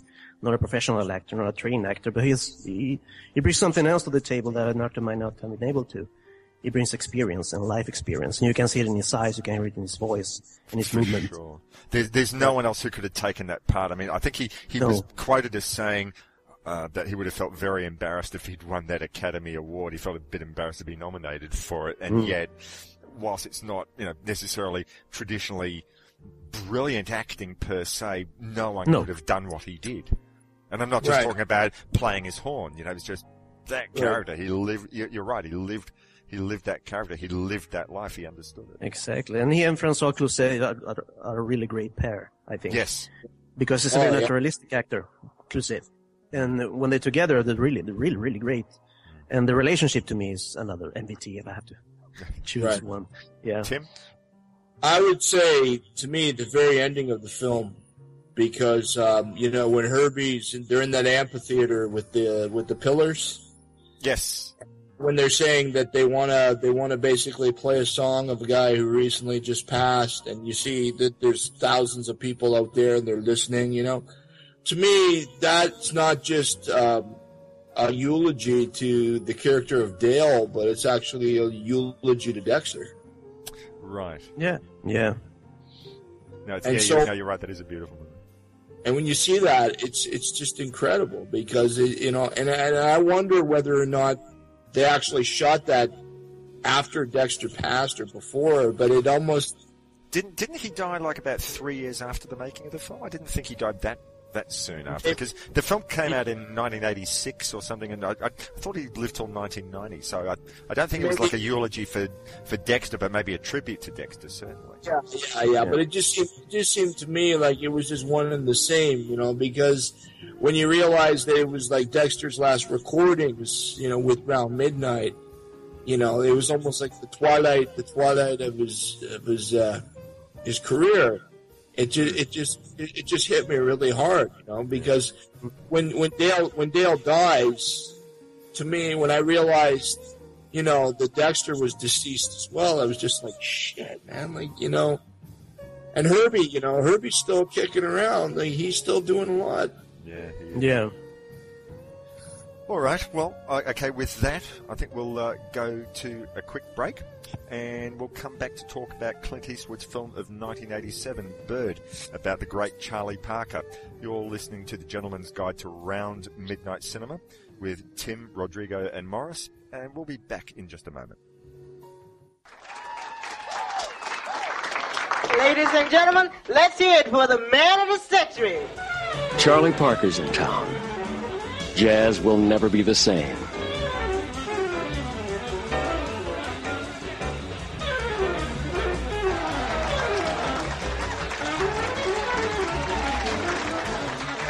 All right, what do you think about Yardbird? I'm sorry. But if you and me got together...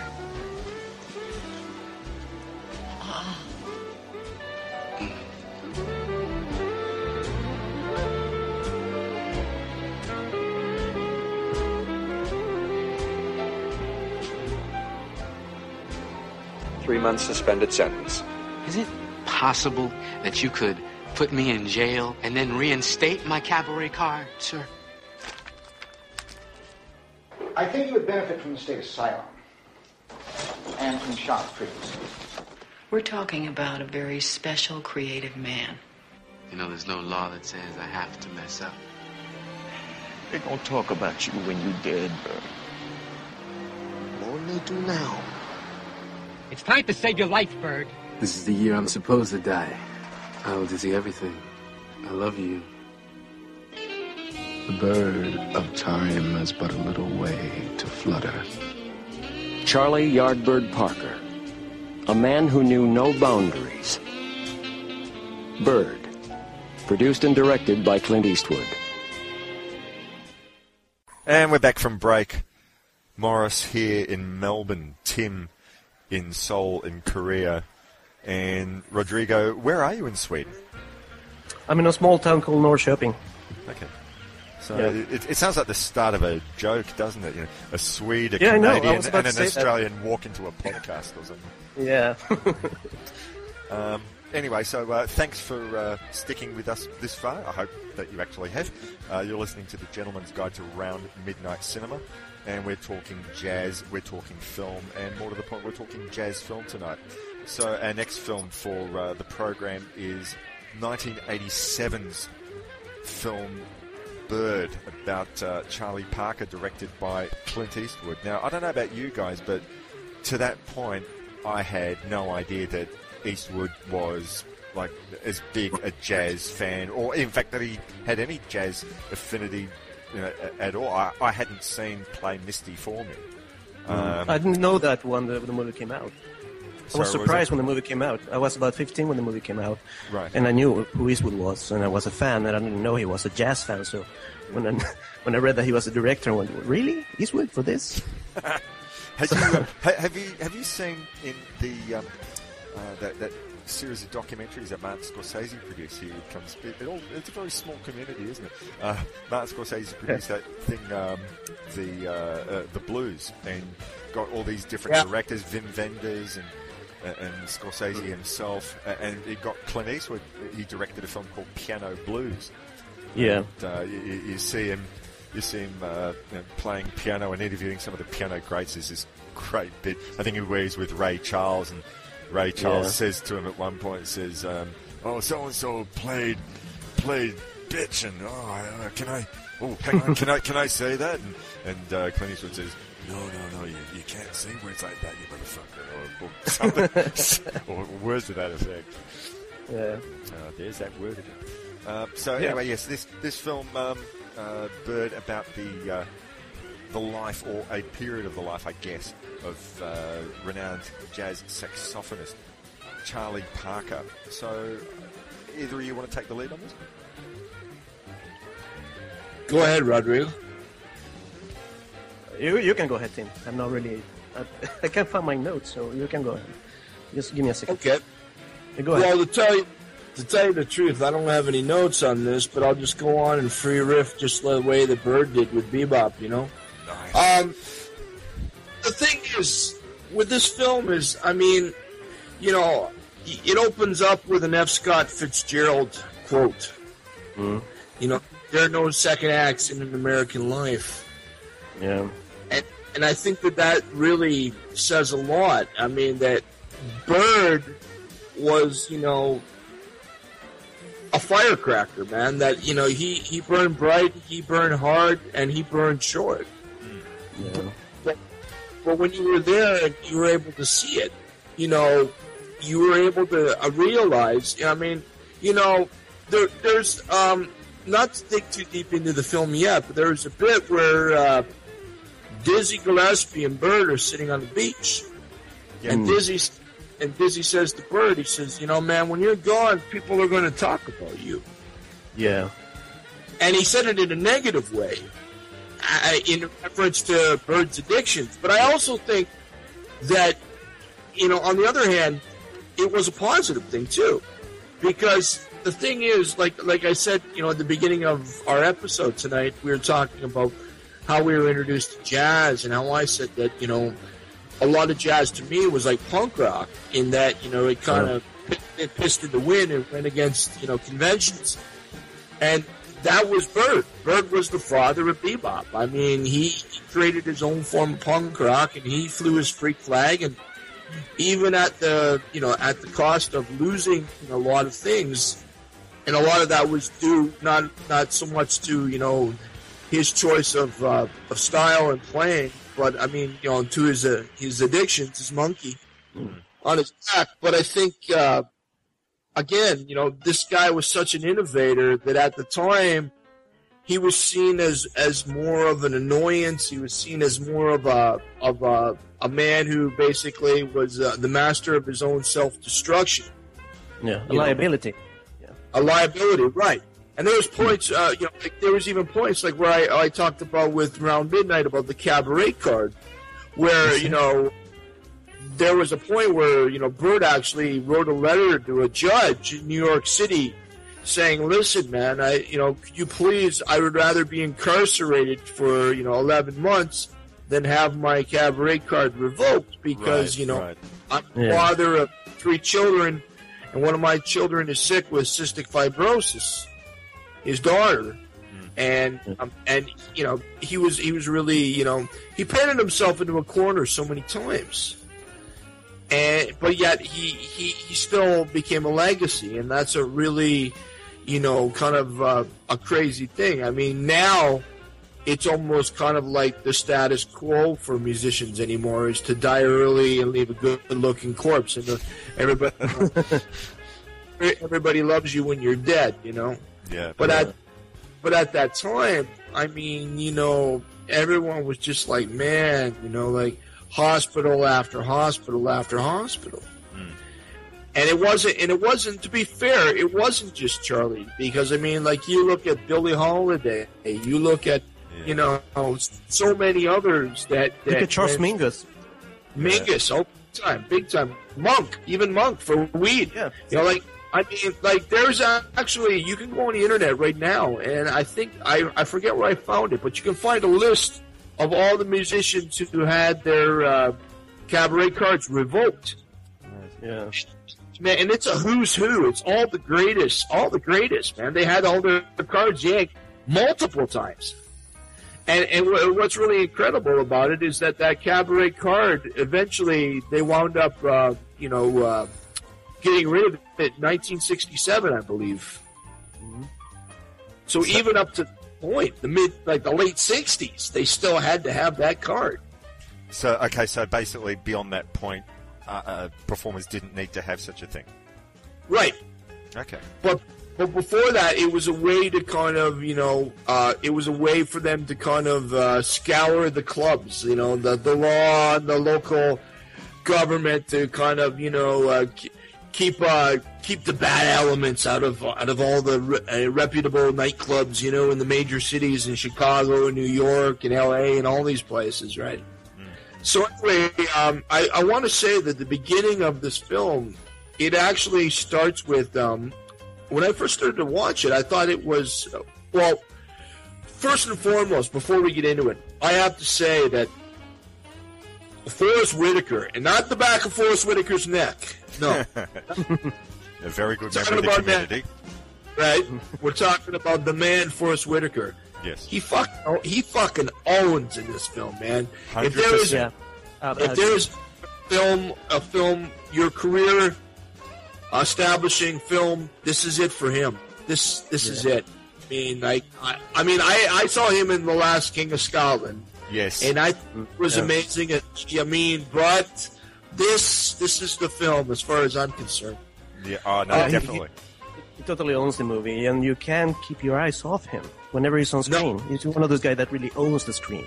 But I have to say that the lady playing as his wife, Diane Venora, playing as Chan Parker, you're right that Forrest Whitaker does own the movie, but Diane Venora is really taking it up. She holds her own.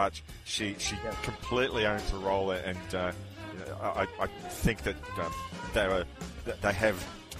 I don't want to use that hackneyed word, an on-screen chemistry, but definitely when they're together, they create something that I'm not sure that any other actor or actress could have done for the role. The sum is greater than the individual parts, which are pretty high to begin with. I really like her part. Yeah. When you initially see them together, and you see their relationship, it seems like it's so dysfunctional, like and it is. But I mean, that way they talk to each other, it's almost like like it's so schizophrenic. Yep. But you realize it works for them.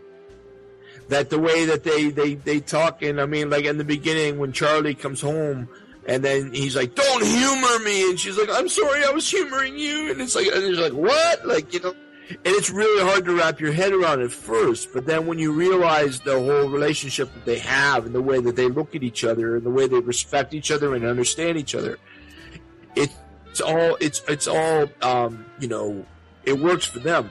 Yep. But I wanted to say, at the beginning of the film, I initially thought, as I was watching it, I thought it was Forrest Whitaker's son, when in fact it was actually Forrest Whitaker's younger brother. Yeah, Damon. Playing Bird. As a young child or as a teenager? As a teenager, when he was on the bicycle. Right. Yeah, and so when it's at the morgue as well. Right. And he actually plays a younger Forrest Whitaker in what's the samurai movie he made? Ghost Dog. Ghost Dog. Yeah. Yeah. Jarmusch. He plays a young, exactly. He plays a younger Forrest Whitaker in that as well. Right. And you know what's really funny? I wanted to get into this whole thing about addictions, right? You know, and I know we tapped into a little bit of the reefer with Round Midnight, but I wanted to say that, you know, there's a thing that really has bothered me, and I mean, we could ruminate about this for hours and hours and hours, but I'll keep this short.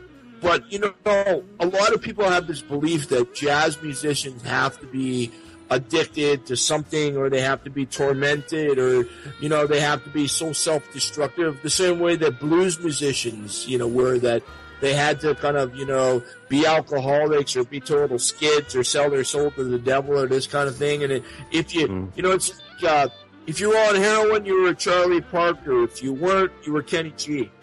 You know, this kind of assumed bullshit. You know, I don't buy it for a second, because, you know, and Bird gets into it because, you know, later on, like we'll talk about the character Red. Right. Yeah. Red Rodney. Red Rodney. Well, we'll get into that in a minute. But, I mean, the thing is, if you look at the history of Charlie Parker, actually, the reason that he became a heroin addict is that he was actually in a car accident as a young person. And the doctors actually gave him morphine injections to kill the pain. Yeah. And that's what actually caused him to become addicted. It wasn't a thing about where he had an influential artist or someone who struck him as somebody he wanted to be, like, you know, his protege. I mean, you know, an influence. Like, you know, it wasn't that at all. It was the fact that, you know, at that time, I mean, the doctors were slinging shit around like it was like peppermint candy. Yeah. You know, like, a lot of these guys were writing scripts for, like, things that would knock you on your ass today, that you'd basically have to be a doctor today to get half of the stuff that they did back then. Yeah.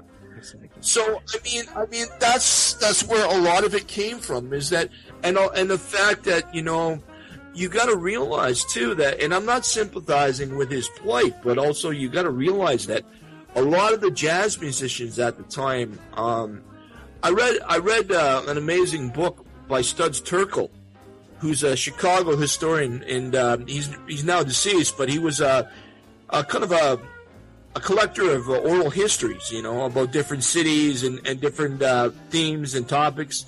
And he would say, you know, that jazz musicians, you know, they'd be able to play in certain cities throughout the United States, but they weren't able to stay there. It's just, okay, you know, we're giving you a couple of bucks, boy. Get the fuck out of town now. You, your band, get the fuck out of town. So then they'd have to drive all night to the next city and be lucky if they would find a place to stay. You know, and this was the plight of so many blues musicians too. So these guys would make a living going town to town, you know, line to line, all the way down, and these guys would stay up on methamphetamines, you know, and they'd be like, you know, banging whatever they could just to get through the set, you know, and there was a lot of massive depression. There was, like, you know, blatant racism, all this thing. So I'm just saying that it was a whole stew to deal with, you know. It was just a real shit, a real tempest, you know, that these guys, it's amazing that so many of them, you know, were able to still play and they were given the liberty of performing, you know. And I think that's, and I'm not going to go on with this any longer, but I wanted to say the difference between the two is around midnight, and we kind of touched on this with the first film, is that this idea that, in America, you were still kind of like that step and fetch it performer. You were a novelty. You were a black entertainer, Yeah. Whereas in Europe, you were an artist. And I think in Bird, too, it touches on that when he goes to Europe for the first time. Yep. And his brother sitting there with him in the bar saying, look, man, I don't make a lot of money, but they treat me good over here, and I earn. And it's like, and he says, well, Disney earns back in the States, and, he says, like, Duke Ellington earns back in the States. He says, well, you ain't those guys. Like, he says, well, it's either them or you're a junkie, right? Is that what you're telling me? It's that kind of thing. But I think in America at the time, fighting the segregation, fighting the racism, and a lot of that, fighting McCarthyism. Right. It was really pushing against these artists at the time, Yeah. And going back to go ahead. No, I'm just going to say about the drugs just for a second. That what I like about it is that Forrest Whitaker doesn't play it like he's enjoying the drugs. It's like he's punishing himself. He has to live with the drugs. It's something he has to do. Well, it's interesting you mentioned that because when Red Rodney, scores some smack for him, and Bird says, what the fuck are you doing, man? He said, well, I'm going to have some too. You do it, so I'm going to do it. He said, no, don't be an idiot. You can't do that. So he knows it's bad. He just knows that he's addicted and he can't get off it. Yeah. But he doesn't enjoy it. He doesn't want to see Red Rodney. Right. Take well, there's a look of disappointment in his face. Not you, Red. Not you, man. There's the bit when initially where he goes to California for the first time and he sees Rodney out there and he's, who the hell are you, boy? And he goes, oh, I'm Red Rodney. Right? What are you doing? Well, I'm fixing. What do you think? If I ever see you doing this shit, I'll come back from death and I'll haunt you. Like he's. we should probably say at this stage, because we sort of haven't really mentioned it, about the structure of the film, I guess, is like, a free-form jazz tune because, I mean, it's obviously not a linear told story.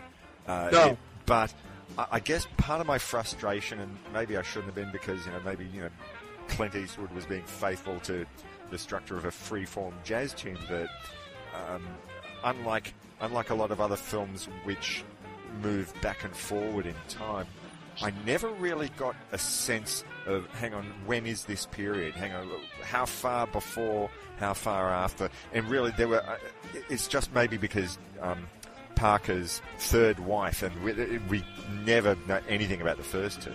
But Chan, the wife who they concentrate on in this film, if she's got long hair, we think, oh, right, okay, we get a sense that this is earlier, and when she's got short hair, we know it happens later. But even still within that, well, is this bit later than this other late bit, or not? So I'm not sure that he was quite successful in the narrative in that sense. I tended to feel I better relax on him trying to give us a narrative and more just focus on the fact that we're getting all these vignettes and you get an overall impression, maybe not so much of Bird, but what Clint Eastwood wanted to present us of Bird, because I totally agree. He's going for free form, but it comes up as disjointed. Yeah, very much disjointed. One other thing, I guess, that I never quite got the sense of, because Parker had a venue named after him, Birdland, and he also was able to do, for I think Verve Records, he was able to do that recording Charlie Parker with strings. So you see him do the whole thing with the string section playing the music, that tune Laura, which I think is one of the greatest themes for a movie ever written. Absolutely.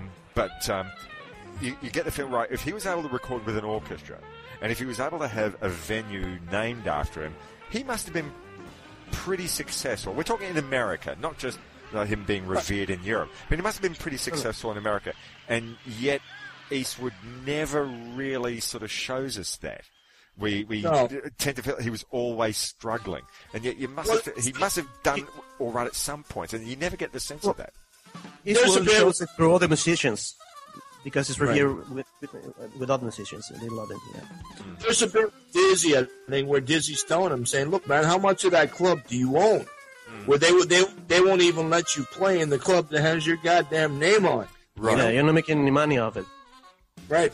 But he must have been like, I'm not just talking musically, because obviously artistically everyone revered him, but you get the feeling that he must have had some sort of, as far as jazz music went, he must have had some sort of financial success, some sort of due recognition from the public, the wider jazz listening public, because, well, hell, they didn't just name a club after him just because he was a great musician, because there was no venue there named Dizzy's, although funnily enough there is here in Melbourne.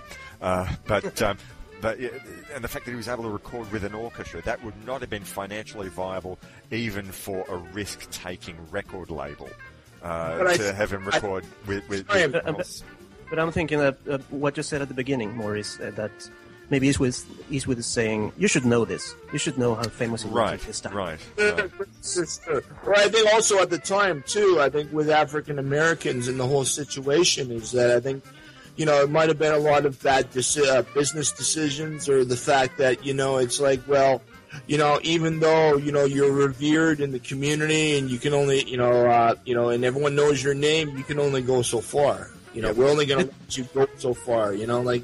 They actually talk about it in one scene. His wife asking, you sold a lot of records. Yeah, but they're making the money, not me. Right. Talking about the executives and the producers. He'll sign off on it, and I mean... Yeah. And with his addictions, with his personality, the way that he was so, like, off-kilter, that, these guys were probably, and it's the same way with a lot of musicians, where they just signed and they didn't fuck, it's just like, okay, fine, like, I don't give a shit, man, like, I can do this in my sleep.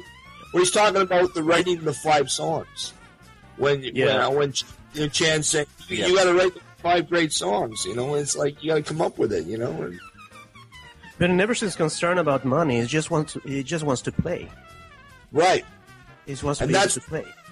That's kind of what I was saying earlier about Round Midnight, about these guys that, where there was, guys that were under them that would have killed to play with these dudes. And these dudes were just like, yeah, I'll play with you, man. I don't give a shit. Like, yeah, this is jam. I'm like, it's amazing. This film, it looks to me, well, I mean, it's sort of like a, if you will, maybe a precursor, though not quite going to the same way that these films went, but it was sort of like a bit of a precursor to films that followed Ray and Walk the Line. Now, I'm not a fan of either of those films. They're, to me, both cookie-cutter films about, great American musician who falls on hard times but triumphs, I should say, due to the love of a good woman. That's not... have a movie of the week feeling, both those movies. Right. And I read an article somewhere that said you will never see an American film made about Hank Williams because there was a guy whose life didn't end, or here's a guy. Well, sorry. There's a story about a guy whose life didn't have a happy ending, or a movie that wouldn't have a happy ending. He shoots himself. Right. Whereas I thought, but hang on, have you thought about Bird? Because really, it's maybe that's the Hank Williams story. Because but on the other hand, I can't help thinking that I can't quite put my finger on it. It looks like an American film as opposed to Round Midnight, which, well, I guess ostensibly it is a European film with a lot of Americans in it, but they have a different tone. There's a sense of melancholy but not hopelessness in Round Midnight, and Bird, we're going to take on this dark, spiraling path. It's just, it didn't have the happy, hopeful ending that Ray and Walk the Line do. No. But it looks, it sort of has a feel that those two films sort of went and took to a further extent. I still think that Bird is a better film than either of those two by a long shot, but it's not, for me, as well told a story as Round Midnight. And maybe that's not its fault, because Round Midnight, despite whatever they might say about, it's based on these people's lives, a fictitious story about these people's lives, but it is a fictitious story ostensibly. They're making up some names, and they have the luxury of saying, right, we're going to tell you just this one brief story, a few months in the life of this character, whereas I have a very bad relationship with biopics. I think that probably one of the more successful ones, or at least one that I really like, is the film Backbeat about the Beatles' time in Germany, because it's just like that brief period. It's not going to attempt to explain everything that we already know and have read and seen in documentaries 1,000 times about where the Beatles went. That's too obvious. Let's just talk about this one chapter in their life. And it's a well-made film, but more to the point, I love the fact that it just concentrates on that one bit. And I think in Bird, really Eastwood saying, oh, I'm going to run here, I'm going to tell you this story. Oh, hang on, now I'm going to tell you that story. And I think that's maybe where the film fails a bit. She tries to cram in too much, yeah. So, what was that, Rodrigo? He tries to cram in too much into the movie. Right. And I think that's my main problem with the movies, is with this maybe a bit too much in love with the story. Yeah. Right. So, you're going to say, Tim? Yeah, I was going to say that he bites off more than he can chew. But there's one thing I wanted to get into that I thought was kind of interesting. Is two characters that kind of come up in different moments in the film. Is, at the beginning, when he's a young man, when it's Forrest Whitaker's brother, the coroner. When the coroner says to him, you're only going to live till you're 40 or whatever, And there's that. And then, in dealing with his addictions. But then there's also that narcotics cop that shows up out of the blue all the time. Right, yeah. And he seems like the devil to me. Where he kind of rolls down the window and he's like, "Hi, Bird. How you doing?" And he's like, "Yeah." You wanted to punch him in the face. Oh, yeah. Right. And he nails Red, too, right? Yep. Right. So it's almost like he's like that, he's just kind of like the devil waiting in the wings to kind of come down and pinch him, Yeah. But, but with Bird is, obviously, they're two different characters between Dale and Charlie Parker. Like, they're very, very different. And I'm in the sense that, Charlie Parker, he was burning so bright that there were so many things that got left to the wayside. I mean, and even with Chan, like she kind of even misconstrued. Like, for example, when he comes back and his daughter's dying of cystic fibrosis, and there's a scene that really hit me where he says to his wife, "Is it okay if I kiss her?" And his wife says, "What do you mean, is it okay if you kiss her?" And he goes, "Well, I don't want to wake her up. That's why I'm saying it." And she thought he was just kind of treating her like she's an object or something, right? Yeah. And there's and I love that he says to her, "I don't want to make it difficult for you." Right, exactly. He says to her, "Yeah, it's not really concerned about. He's concerned about the child, but he's concerned about his wife more." Yeah. But she's misconstrued it. She's misconstrued his intentions. She's thinking, he's looking at the child like it's like some type of, oh, what is this doing here? Oh, this object, exactly. Yeah. And, so I guess I want to return, now that you've sort of brought in about their relationship. I've already mentioned the fact that I thought, Diane Venora brings as, strong a performance as she can, obviously, against, a titan like Forrest Whitaker. But, yeah, she strikes me like she's got really two characters that she's playing in the film. I mean, we get the sense that when she's this young socialite about town, she's going around, going to jazz gigs and just having a freewheeling time of her life. And, at first she doesn't want to get in a relationship with Charlie Parker when she meets him, and he wants to be in a relationship with her. But, finally, she gives in, and then she's forced to be the good mother, the good wife, and it's a long way off from, what she started out. And you sort of wonder whether, but you never get the sense that her character regrets, look what I gave up. It's, she regrets that she can't save him.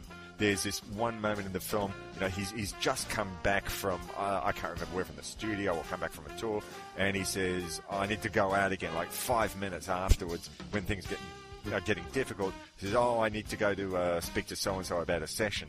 And she knows that he's gone to get a hit. And you never get the feeling that she feels like, why did I leave that life behind? It's like, I regret that I can't do anything to save him. Right. And that's what I like about her character, because a lot of times women in this type of movies are just foils. Yeah. For the male character, they're just there to ask questions and for exposition, more or less. But in this movie, she has her own life, and you get the feeling she has her own life, her own personality, beside the life that she has with Bird. So she's her own person. Yep, certainly is.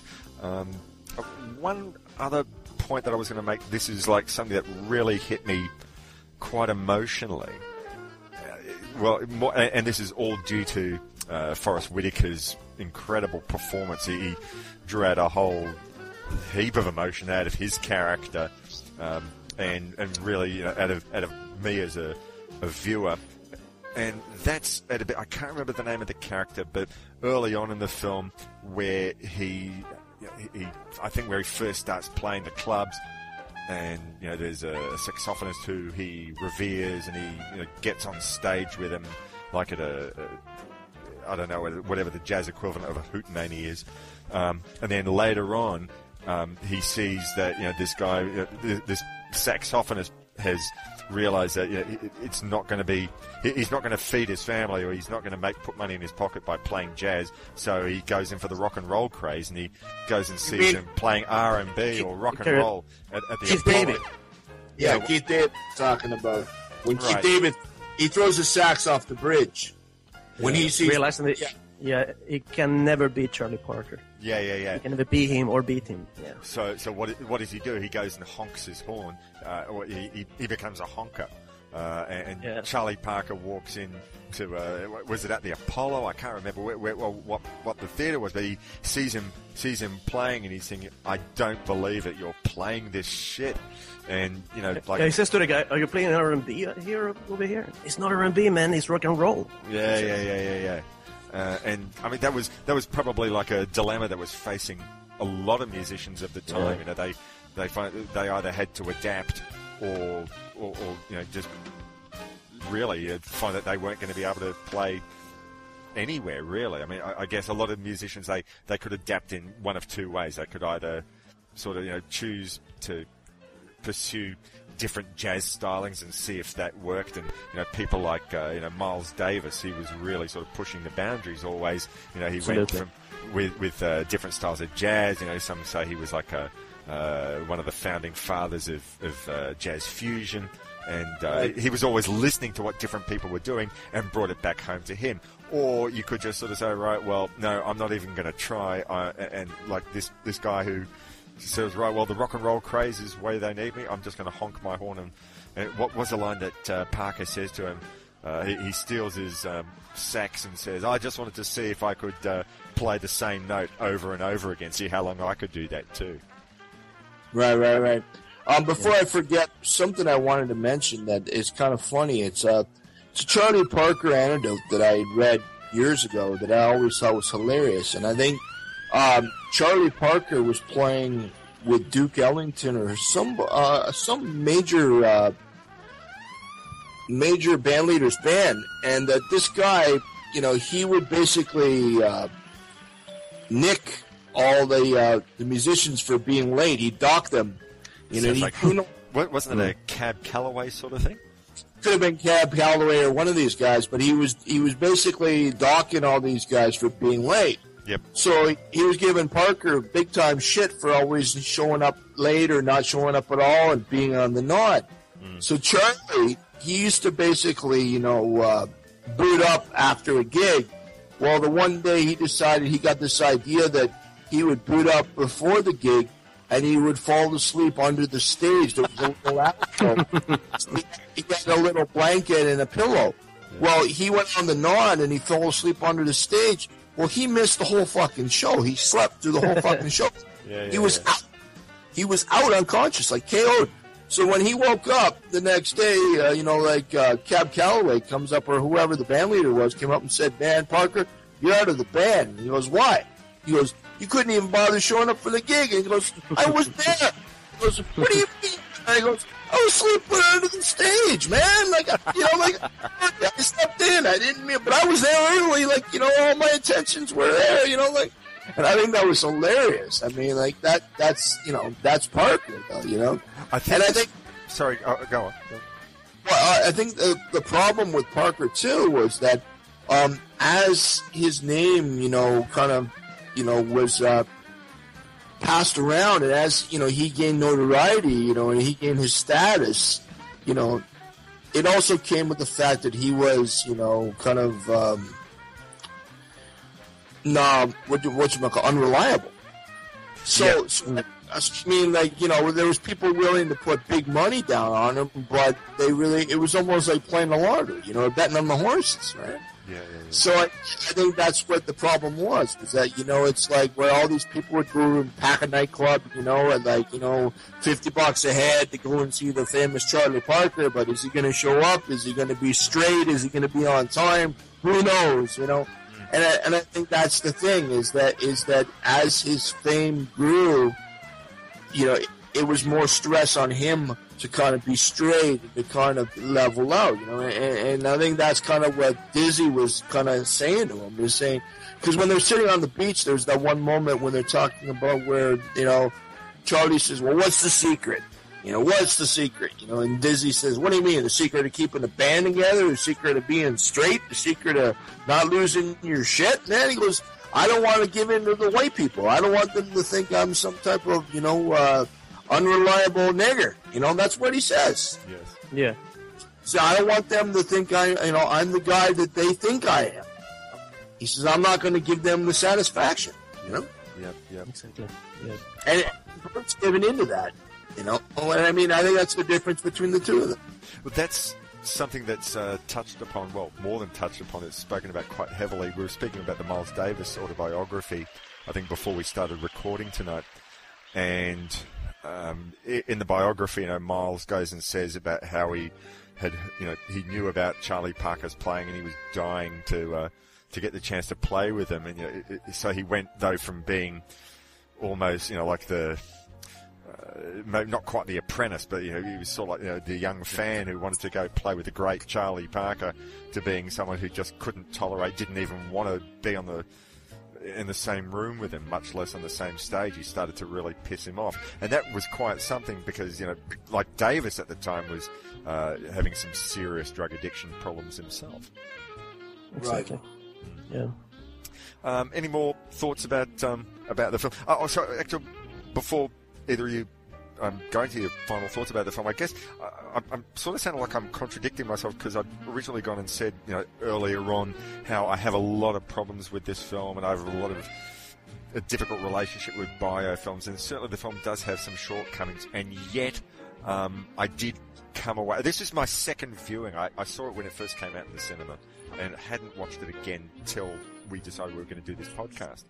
And overall, I'm still really, really glad I watched it. And it's like a 2-hour and 40-minute film. And the time went really, really quick. I enjoy it. I just think that possibly it could have been organized a lot better. But, hell, a film about jazz, and it's certainly... One could never accuse Clint Eastwood of not treating his subject with the utmost respect. And when I say the subject, Absolutely. I'm not just talking about Parker, but jazz music in general. If you're a jazz fan, or you're a fan of the American art form, or Charlie Parker, or anyone, you should still watch this. I don't think it's as good a film as Round Midnight, and I'm not going to give it a numerical score. That's not how I want to do it, but it's not as great, but yet it is still a worthwhile film pursuing. Absolutely. I wonder, if you're a jazz fan, you're going to love it. If you're not a jazz fan, I'm not so sure. Yeah, whereas we wouldn't say the same thing about Round Midnight. You wouldn't have to be a jazz film. Absolutely. It's lovingly tributed, and they're basically saying, well, we're not going to dumb this down. but you can come along for the ride and really throw yourself into it. Now, there's one advantage. There's one advantage that Round Midnight has over this, and the fact is as you mentioned, Morris, you know, it was recorded live, you know, like right off the board, you know. And the fact is that the lead actor, you know, Dexter Gordon, is a musician. Yes. Whereas in this, I mean, Forrest Whitaker, you know, I mean, if you didn't know better, you'd think he'd been playing for years. Right. I mean, well, actually, really. You want to tell the story about how the music was recorded for this? Because that's a really good story. Do you know?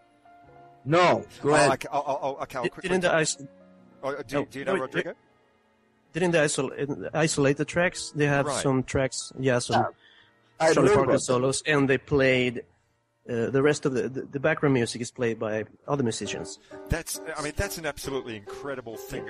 I believe, at the time, no one had ever done something like that before. But if you can imagine, because basically, I think Lenny Niehaus, who was a musical director, and Clint Eastwood decided, well, there's no point in getting a modern recording. Okay, they wanted to have modern sound, the modern sound improvements that a modern recording would have, but they correctly worked out that no one played sax like Parker. And we're not just sort of saying that because he was the greatest or the best or whatever, but he had a style. You hear Miles Davis, you know it's Miles Davis. You hear Charlie Parker, you know it's Charlie Parker, and no one could play the way how Charlie Parker did. So in what was a big advance for the time, as you said, they went into the studio, they isolated, they took out all the other musicians and left just Parker's sax. But can you imagine what it would have been like as a modern jazz musician? You would have to be a musician of the highest order to be playing with tapes to accompany that, of a jazz musician who really facing it was spiraling all over the place. It was incredible, an incredible achievement. Yeah, you get a lot of original recordings from Chan Parker herself. He befriended Chan Parker, right? Chen Richardson, yeah. But it was, what's funny is when you see, for example, this is what I think is kind of amazing about this to me is that when you see people doing karaoke or they do air guitar somebody's playing air guitar to Hendrix, for example, Voodoo Child, and they're up there playing air guitar. That's one thing. Yep. But when you're Forrest Whitaker playing along to Charlie Parker, and you're supposed to be Charlie Parker, that's a whole different ball of wax, man. I mean, that right there in itself, and to actually have it look believable, right, is just amazing. It's just amazing. It's just, I never really went, that's Forrest Whitaker. It's just, I watch this thing that's Bird, man. That's the Yardbird, that's it. You're right. Absolutely. He does a great job. If you didn't know, you wouldn't have guessed. He does a fantastic job. And I've seen a bunch of movies where, that guy's not for me. He's not a musician. No. But Whitaker does a great job. Any final thoughts, guys? No. Okay, well, there you go, listeners. Our general consensus, not as great a film as Round Midnight, but certainly one that you should pursue if you haven't already done so. I guess, jazz films besides documentaries, or maybe even documentaries, are rare enough as they come. But I guess it's also a chance to see Clint Eastwood pursue what was obviously a passion project for him. Whatever the shortcomings of the film are, there's a lot of love and a lot of respect put into this. And it's just a chance, I guess, to see, Eastwood do something what was for him completely different to anything that he'd gone and done before. I mean, that was, what had he done in the last few years prior to that? It'd probably been, how far back was Sudden Impact from Bird? Yeah, I know. Wasn't that far back. But once you think about it, he often portrays doomed men, Right. Sure. And men then fall victim to their own image, or their image they're creating for themselves. There's a lot of that in Eastwood movies, so it's not as big as a stretch as one might think. Mm-hmm. And I think that Eastwood, as he's gone on in his lifetime, he's become, in my own opinion, he's become a little bit of what I would consider to be a historian, because he's got into his war pictures. The number of war pictures that he's done from the Japanese perspective, from the American perspective. He's done this film Bird. He's got into the thing like with Scorsese with the blues. Like, I think that he has a real interest in American history, and I think it really shows in this film, because it's not the film isn't also just focused on Charlie Parker.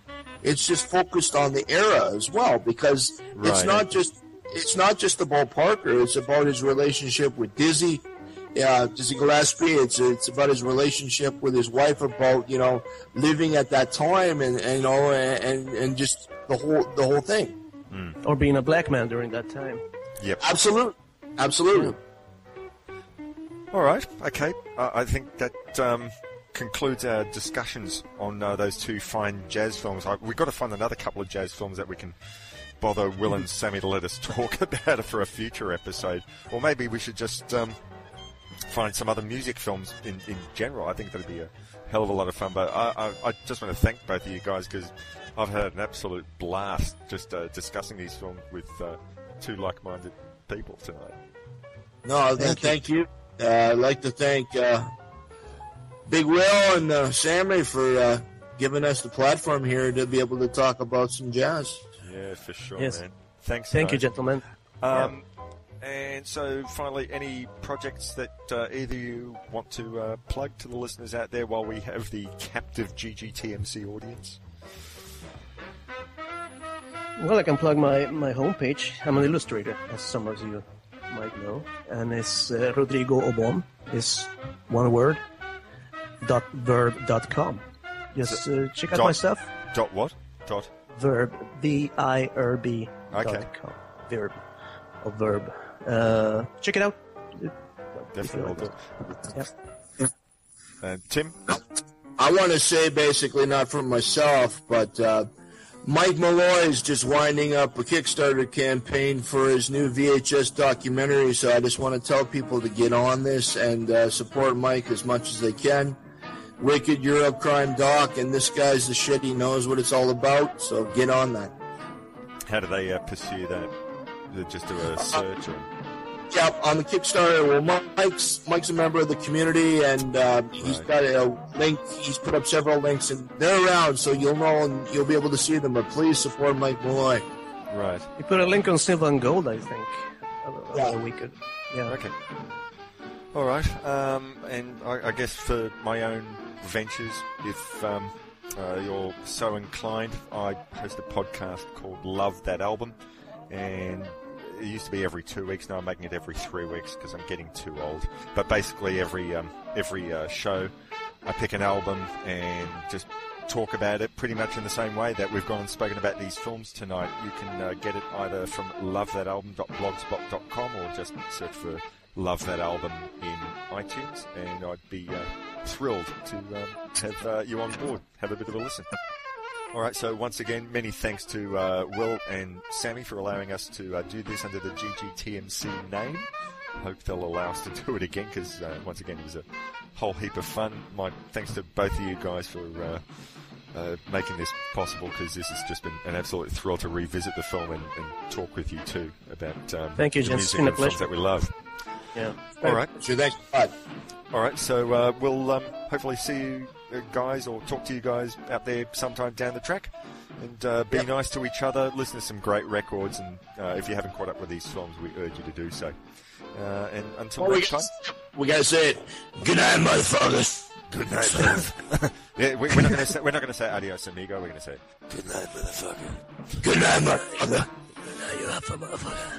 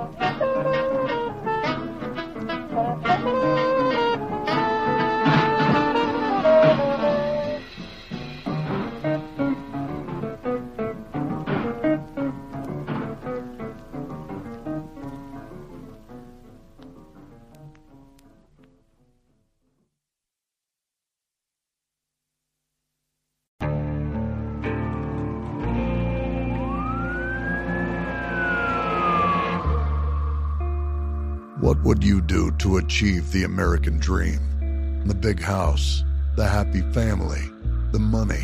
911, what's your emergency? Would you put in the hours? Would you take a big swing? What's the problem? What's the problem? Would you lie?